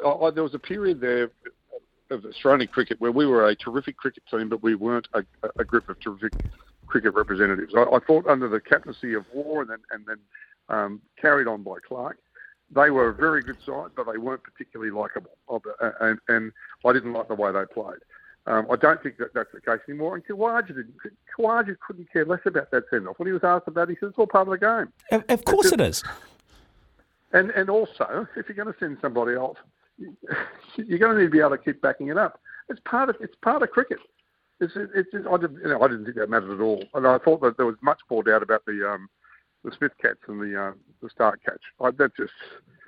That was ridiculous to me. But GE bowled well, Stark. I struggled with them leaving him out of the first. I just think there's a bit of a sameness to us if we don't have the left armour there. I thought he should have played the first test, but they got the runs in the end, but and on Khawaja, do you remember about probably 4 years ago? He was dropped. I remember saying to you they should play. They should open with him, and no one was. Everyone thought, oh, that's ridiculous. Here he is. The last 18 tests he's played, he's averaging 60 as an opener. Like it's he's just he's the antithesis of Bazball, I suppose you'd say. But when he gets going, he plays well, but he plays what's in front of him constantly. I think he's been absolutely terrific, Khawaja, for a long while, and he's seen the new ball off in a way that enabled in that first innings. Didn't get a lot of runs, but he was there for a long time. And that enabled blokes like Head to come out and play the way that they played. It's old-fashioned Test cricket, and it's a really fascinating tale between that and Bazball at the moment. And at the moment, we're just edging them, I reckon. Because it was Travis Head who was opening, wasn't it, before Usman Khawaja then came in? Is that correct? Or was Travis Head always in the middle order? No, Travis Head actually replaced Khawaja in the middle order when they've been backwards and forwards, as you know. Yep. Head was dropped from the middle order when he was vice captain. Right. So they've been in and out, those boys. Khawaja made his debut the same year as Davey Warner, but has been in and out of the Test side. But no, they have used Head as a pinch hitter as an opener, but I don't think they've ever had him as a first choice opener. Going back to when he was around, I'm trying to remember who was there. I think it might have been Matthew Renshaw was being used at the time that he was dropped, but I can't remember, to be frank. Yeah, it's interesting, isn't it? Because David Warner, you will sense, if he's going to play for Australia, you'd sense that maybe might get one more shot in Australia over the Australian summer. You've got Khawaja, who's 36 years of age. How important is it Khawaja stays at the top order and they try and get a couple more years out of him? I mean, who's in the background? Who are the potential future Australian openers? Yeah, well, unfortunately, Pavkovsky, who's the one that we're all hoping would come through, has obviously got massive issues with concussion and also some mental health challenges. He was the one. And then the others that we've tried, look, we haven't found anybody that consistently gets runs at the top of the order. I think you're absolutely right. David Warner has already signalled that he wants to play again next summer, and he wants to farewell his Test cricket career at the SCG Test. So we know if he makes it, and he's got to keep getting runs, but if he makes it and can go that long, we're certainly going to lose one at the top order. I don't think we've got enough depth at the moment to lose two. There are people talking about bringing Cameron Bancroft back. He's had a very good Shield summer. I think he averages around 80 in Shield cricket this year. So he's putting his hand up again as well. You talk about Cameron Bancroft because he was part of Sandpaper Gate, and yet he seems to have been the one that... I mean, was he punished because of that when Stephen Smith and perhaps David Warner weren't, or was he dropped genuinely because of poor form? Look, all three of them were punished, but I think... look, I'm not an Australian selector. I don't sit in the room to know what goes on, but I think it's a bit like those fines and those sackings that you see when the reserve grader has done the same thing that the superstar in first grade has done, but he gets his contract torn up. I do think that Smith and Warner were considered more vital parts of Australian cricket, and so Bancroft is serving a longer time in the abyss before they welcome him back, because I don't think he's considered as vital. I think, like most people where winning counts, Australians are pretty good at forgiving when people are important to them. You're listening to SENZ. Iconic Australian sports broadcaster John Harker is my guest on the program. So, John, who replaces Nathan Lyon for the third test, assuming that he will be out? Yeah, he'll be out. It's the off-spinner that played in New Zealand that got he's been taken away as a secondary spinner here, so he'll come straight back into the side. What do you make of the non-use of? I know it's been in for a while, but you've got a torn calf muscle and you don't get a runner. What do you make of that? What's your view? Oh, look, I think runners have been a long part of the tradition and history of the game, and I'm not sure why that is one that I think there are other areas that you could tweak. I never had a problem with it. I think, you're putting the player at risk, and if you don't bat him, then I think you're putting the game... then I think you're taking something away from the game. And be honest, it's just through misfortune rather than any sort of intentional incident. Yeah, and you've got the capacity, particularly in this incident, where there was he's had a scan. So he's been checked. It's not like we're trying to stooge up that there was an injury, but he has to hobble out and then try and hit the ball for four and not run, and have Stark trying to do the same thing because he can't back up. They put on 15 runs. It was great to hear Lyon afterwards say that I'd do anything for this team, but it just seems odd to me that it's one of those circumstances where I thought the game needs to have another look at runners. Well, it's funny though, isn't it? Because they allow replacement fielders on. And of course, if you're concussed, they allow you to be replaced. That's how Marnus Labuschagne first got his start in the Australian cricket team. Came in for Steve Smith. For Steve Smith. Now, look, I just want to talk about Steve Smith. Another 100, remarkable player, averaging almost 60. Hasn't quite played 100 tests yet. I'd imagine he's wanting to try and score 40, maybe go past Ricky Ponting. Putting Sandpaper Gate to one side, he's somewhat unorthodox. How was he received in Australia, and what ultimately do you believe his legacy will be, and where will he sit sort of in Australian cricket history? Look, I think he'll sit right up there. I think he probably will finish his career averaging around that 60 mark, and to have played the number of tests that he's going to have played and average that sort of number. he has to sit right up there. He'll never quite escape Sandpaper Gate. I don't think he should be the vice captain of the team now. I think all three of them should have been banned for ever being in a leadership position of Australian cricket. I think Steve Smith failed in his duty as a leader to have turned a blind eye on what went on there. If you can imagine what Ian Chappell would have said if the same thing was occurring. Well, you can imagine for that man what Dennis Lilly or Jeff Thompson would have said to somebody that suggested they needed to doctor the ball too, just quietly. Well, I think, but John, I think over here, again, I mean, is it the first time they did it, or was the first time they got caught? Probably the first time they got caught, mate. You know, let's be honest, but we don't know, but probably the first time they got caught. But the issue is, if you've been the leader that's allowed that to happen, I think that's enough of a question mark on your capacity to lead in the way that we want someone to lead the most important national team that we have, that you shouldn't be asked to be in a leadership position again. I know he captained well in India. I get all that. And I also would suspect that I hold a minority view. I think most Australians would disagree with me. Mm-hmm. Okay, all right. So, sorry, I just lost my train of thought there briefly, just listening to you there. All right, so they should, I think they'll wrap up this second test and then move on. And then, probably end up winning the Ashes, and then we'll let the English tabloids go to town on Brendan McCullum and Ben Stokes and do what the English media do best, John. They turn on them. Oh, they're brutal, mate. Absolutely brutal. We're probably a little bit too nice here in New Zealand. We just find some way of dismissing it and we move on. What else is happening over there in Australian sport, my good man? Well, there's plenty taking place. As you probably would have noticed, the women's team won the T20 last night. So they're now in a position where if they capture any one of the last 5 matches, they've retained the Ashes, which is fantastic. The netball's building up to a big final next week. The Swifts won their way through to the grand final last night, the Sydney team. So Sydney's pretty excited about that.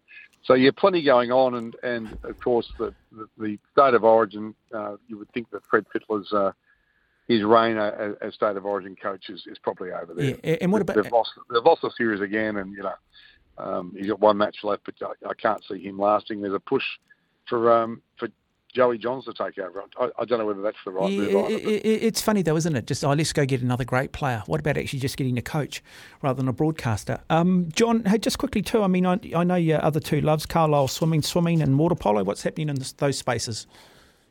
So, look, the swimming team's doing really well. The World Championship Australian team looks in great shape. The women's sprint relay looks fantastic. So, I think we're heading to a good Paris, and of course we're trying to build through until 2032. And the 2 water polo teams, I think the women have a chance at getting a medal, but it's an outside chance. And sadly, I think the men are rebuilding. I think we'll struggle in Paris. Will I be seeing you in Paris, mate? I hope so, John. I hope so too. Yep. I hope so too. Hopefully we'll be working together again. But I think the Australian swimming team's looking particularly good at the moment. Olympics, as we know, they're hard to excel at, but I think we're going to take a very strong team over. The men's and women's sprint swimming in particular is great. The battle between Titmus, Ledecky, Summer McIntosh is going to be unbelievable. It's going to be a great couple of weeks of swimming in Paris. Yeah, and just quickly too, I see Hayley Lewis, who made her name here at the Commonwealth Games in Auckland here in 1990. Her son, Kai Taylor, had a sensational win in the men's 200 metres. Yeah, lane 8, eh? And interestingly enough, in 1991 at the World Championships in Perth, Hayley won the 200 freestyle at the World Champs from lane 8. Her son swam at the trials, missed out, finished 9th fastest after the heats, but Kyle Chalmers didn't want to, just because of the way that the program falls at the World Championships, he didn't want to swim the 200 freestyle. He swam the 200 freestyle in the heats through a bit of a hit out, and also to post a time that would get him good enough to get selected in the 4x2 relay team, and then pulled out of the final. So Kai Taylor goes to the emotion of I've lost my chance of getting into the World Championship side because I've lost my chance at a final. Kyle Chalmers pulls out, he hops into lane 8 and wins. There's been some of the great wins from lane 8. Of course, Kieran Perkins probably the most famous of all in 96 in Atlanta from lane 8 in the 1500. But he's added to that legacy, and he's off to his first World Championships. And I don't know whether you saw the pictures of Mum and Dad in the stands, but Hayley went absolutely nuts. It was beautiful. Oh, no, fair enough too. Hey, John, lovely to have you on the program, my good man. Thank you, as always. Anytime, Watto. There you go, the great John Harker, 25 minutes after 2. Telephone numbers 0800 150 811. You're listening to SENZ. Telephone numbers 0800 150 811 if you want to phone the program, taking some talk back. Look, we just had John Harker talking about Australia, more than likely to win the second Ashes test. Interesting that he wasn't a big fan of Michael Clarke and Waugh as captains of Australia, great side, but maybe didn't quite bring the level of decorum that you might expect with an international cricket side. And I struggle with some of the hypocrisy that I see from the Australians, ex-Australian players around catches not being taken, some of the sledging from England. And I just think, hang on a minute, guys, you guys wrote the book on it. Classic definition of being bullies. The other talking point, if you want to phone the program, if you've just joined the show, is there's going to be, from 2026, is going to be international Tier 1 rugby competition that's going to happen every 2 years between the 12 best nations in the world, the 4 Sanzar nations, the 6 nations countries, and 2 additional countries, which will be based on a bit of research, but at the moment probably Fiji and Japan. 2030, there'll be a second-tier competition established for those emerging nations, and there'll be a promotion relegation.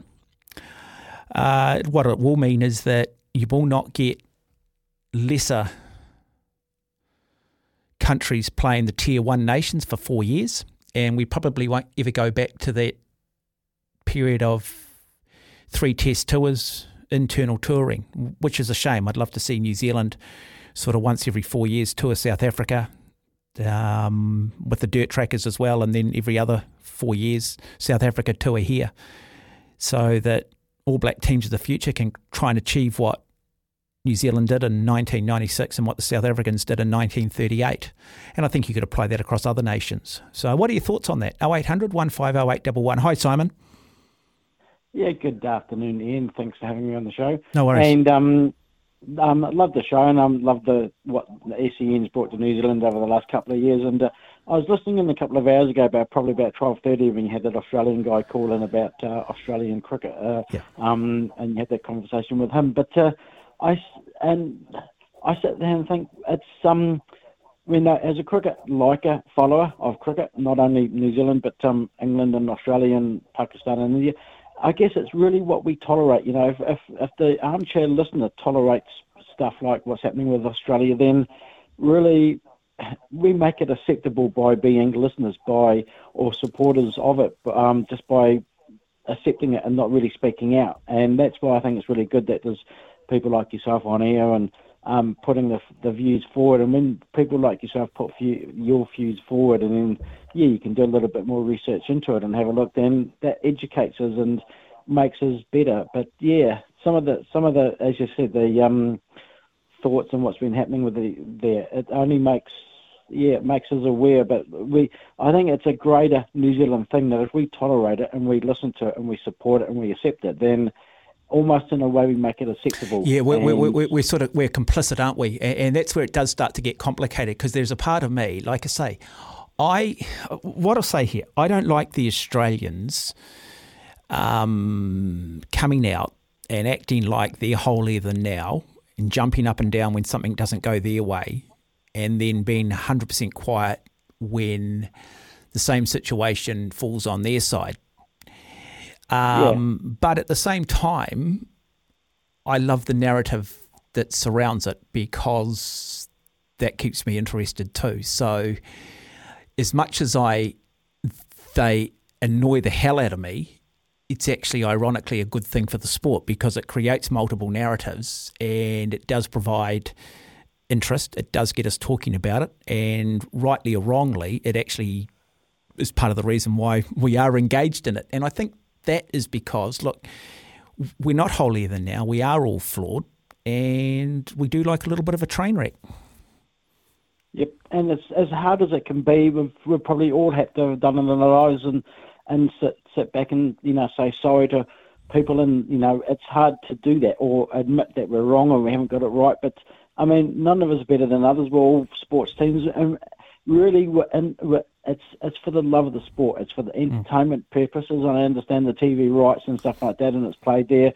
But certainly in the rugby area, as you were talking about before as well, it's a bit harder with cricket being played over there in the UK when it's on night time here. But over the last week, and when the 5 days was on last week, I was up there 3 or 4 in the morning, still listening to the radio and stuff like that. Good on you, Simon. No, and that's great to hear. Like I say, I understand. Look, we've all played sport, haven't we? And the most rational become irrational. I mean, I've played some 7-a-side and fun stuff where, I've probably acted like a petulant brat, and I've been really embarrassed. Half an hour later, I've got a lot better as I've got older. I can understand sledging going on. I can understand biff and rugby league, and I've got no problem with any of it. I just find it quite amusing that the Australians suddenly have an issue with it when they're on the other side of it. Yeah, and whether it's just a young team or I guess that's why it's good to have that balance of younger members and a couple of older members that are more experienced, just to bring that experience and that flavour into it. So, it's a tough one, but interesting topic that was raised, I guess, probably about 12:30ish, so another Australian guy had on, but he's a bit of a character older. Yeah. What was his name? Sorry, Adam. First time I've become aware of you since you've been on SEN over the last couple of months, and I did Google you, and you've been around for a while, which is good, but first time certainly I've become aware of you there, and thanks for the work that you're putting into SEN. No, look, Simon, with me, mate, I'm a straight shooter. I'm not afraid to have an opinion. You might not always agree with me, Simon, but look, like I say, I always say this to people listening to a sort of a talkback format. If you don't like opinion, don't listen to Talkback Radio. But what I'm pleased is, Simon, you phoned the program, mate. I think it's a better experience when you talk, and please, and never be afraid to jump on and challenge me too.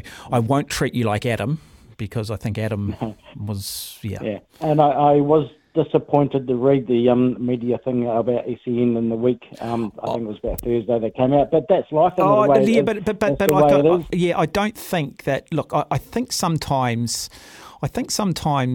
stuff coming out of the Herald, and remember the Herald also own a lot of radio stations, including ZB. Correct.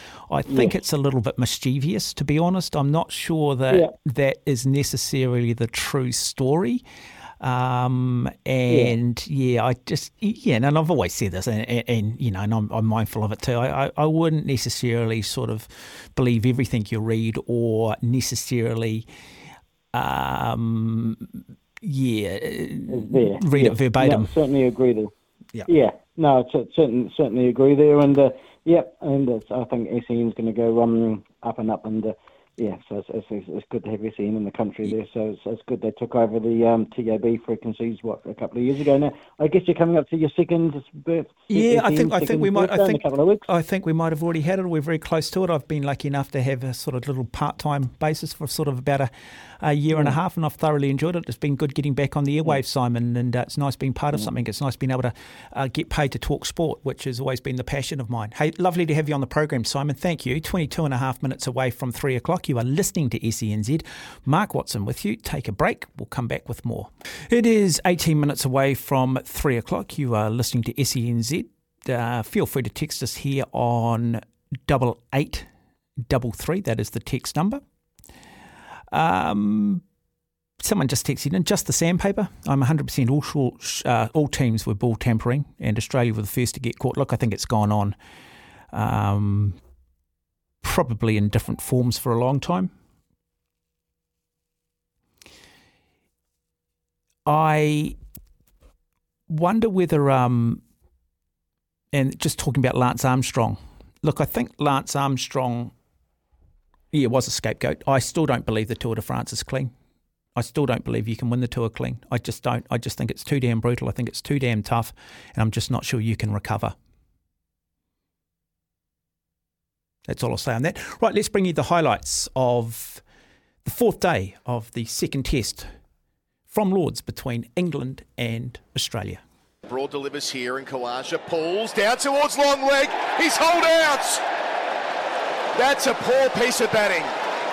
Kawaja so controlled and so disciplined. He knew what Broad was trying to do with three men set back. and he's popped it straight down the throat of the man at deep backward square. Kawaja holds out for 77, and it really is against the flow of play as well. Bowles, Smith down the deep backward square, hanging in the air. Smith holed out as well. What on earth is going on? Stephen Smith and Usman Khawaja were doing absolutely everything right, and in the space of a couple of overs, they've inexplicably fallen into the leg side trap. Robinson bowls to Green, who hooks it away. It's in the air. It's been caught. Another victim to the short ball. Cameron Green has been sucked in. Robinson gets the wicket in consecutive overs, and this is a massive moment in this match. With Carey out for 21, Australia have only got bowlers left, and the lead is at 3-3-3. But all looks fine as Nathan Lyon crosses the rope. And let's wait for the ovation. The MCC are standing, so are the Australian fans. This is a significant moment. Nathan Lyon playing his 100th Test match. Severely incapacitated after tearing his calf, but grimacing with every step. And as we said before, not too dissimilar to Colin Cowdrey in 1963. With work to do for Australia as well. They lead by 355. Can he provide some brief assistance to Mitchell Starc? 9 for 264. Broady's going to continue from the pavilion. Andy bowls to Lyon, who hooks it away. Hooks it very well. He's done it! Nathan Lyon gets a boundary. Behind square leg, he gets the thumbs up from Mitchell Starc, and his teammates in the pavilion are up on their feet applauding. Around the wicket, past the umpire bowls, and it's high! It's very high. Stokes should take the catch, and he does. And he hobbles off with the ball in his hand. And Australia's innings is complete. And Australia completes its second innings on the score of 279, and we've seen one of the most extraordinary last wicket partnerships in Ashes history, and that's not underselling things. That's a factor for Cummins and co here. Starc in, bowls to him over! Middle stump out of the ground. As comprehensive as it comes. Starc gets a second. Australia bowling beautifully. England 2 for 13. Cummins in. Bowls to Root. Oh, edges, it's gone! That's a snorter from Cummins. It reared up off a length. Root had to fend it away from his lid, and he did so straight into the cordon. England lose a third wicket with the score on 41. Root's gone for 18. Captain Cummins down the slope. Have that. Strap yourselves in. Cummins close to the stumps. Oh! He's knocked him over as well. Oh, Patrick Cummins. This is a supreme performance. It's the old firm. Stark's gone bang, bang. Cummins has done the same. England 4 for 45. They are reeling. Brooke has been bowled for 4, third delivery. This is quite the over. It may well prove decisive in Australia, winning the Ashes in England for the first time since 2001. Green bowls here. Oh, Duckett gives himself room. Top edge, deep. Caught! Mitchell Starc dives and catches.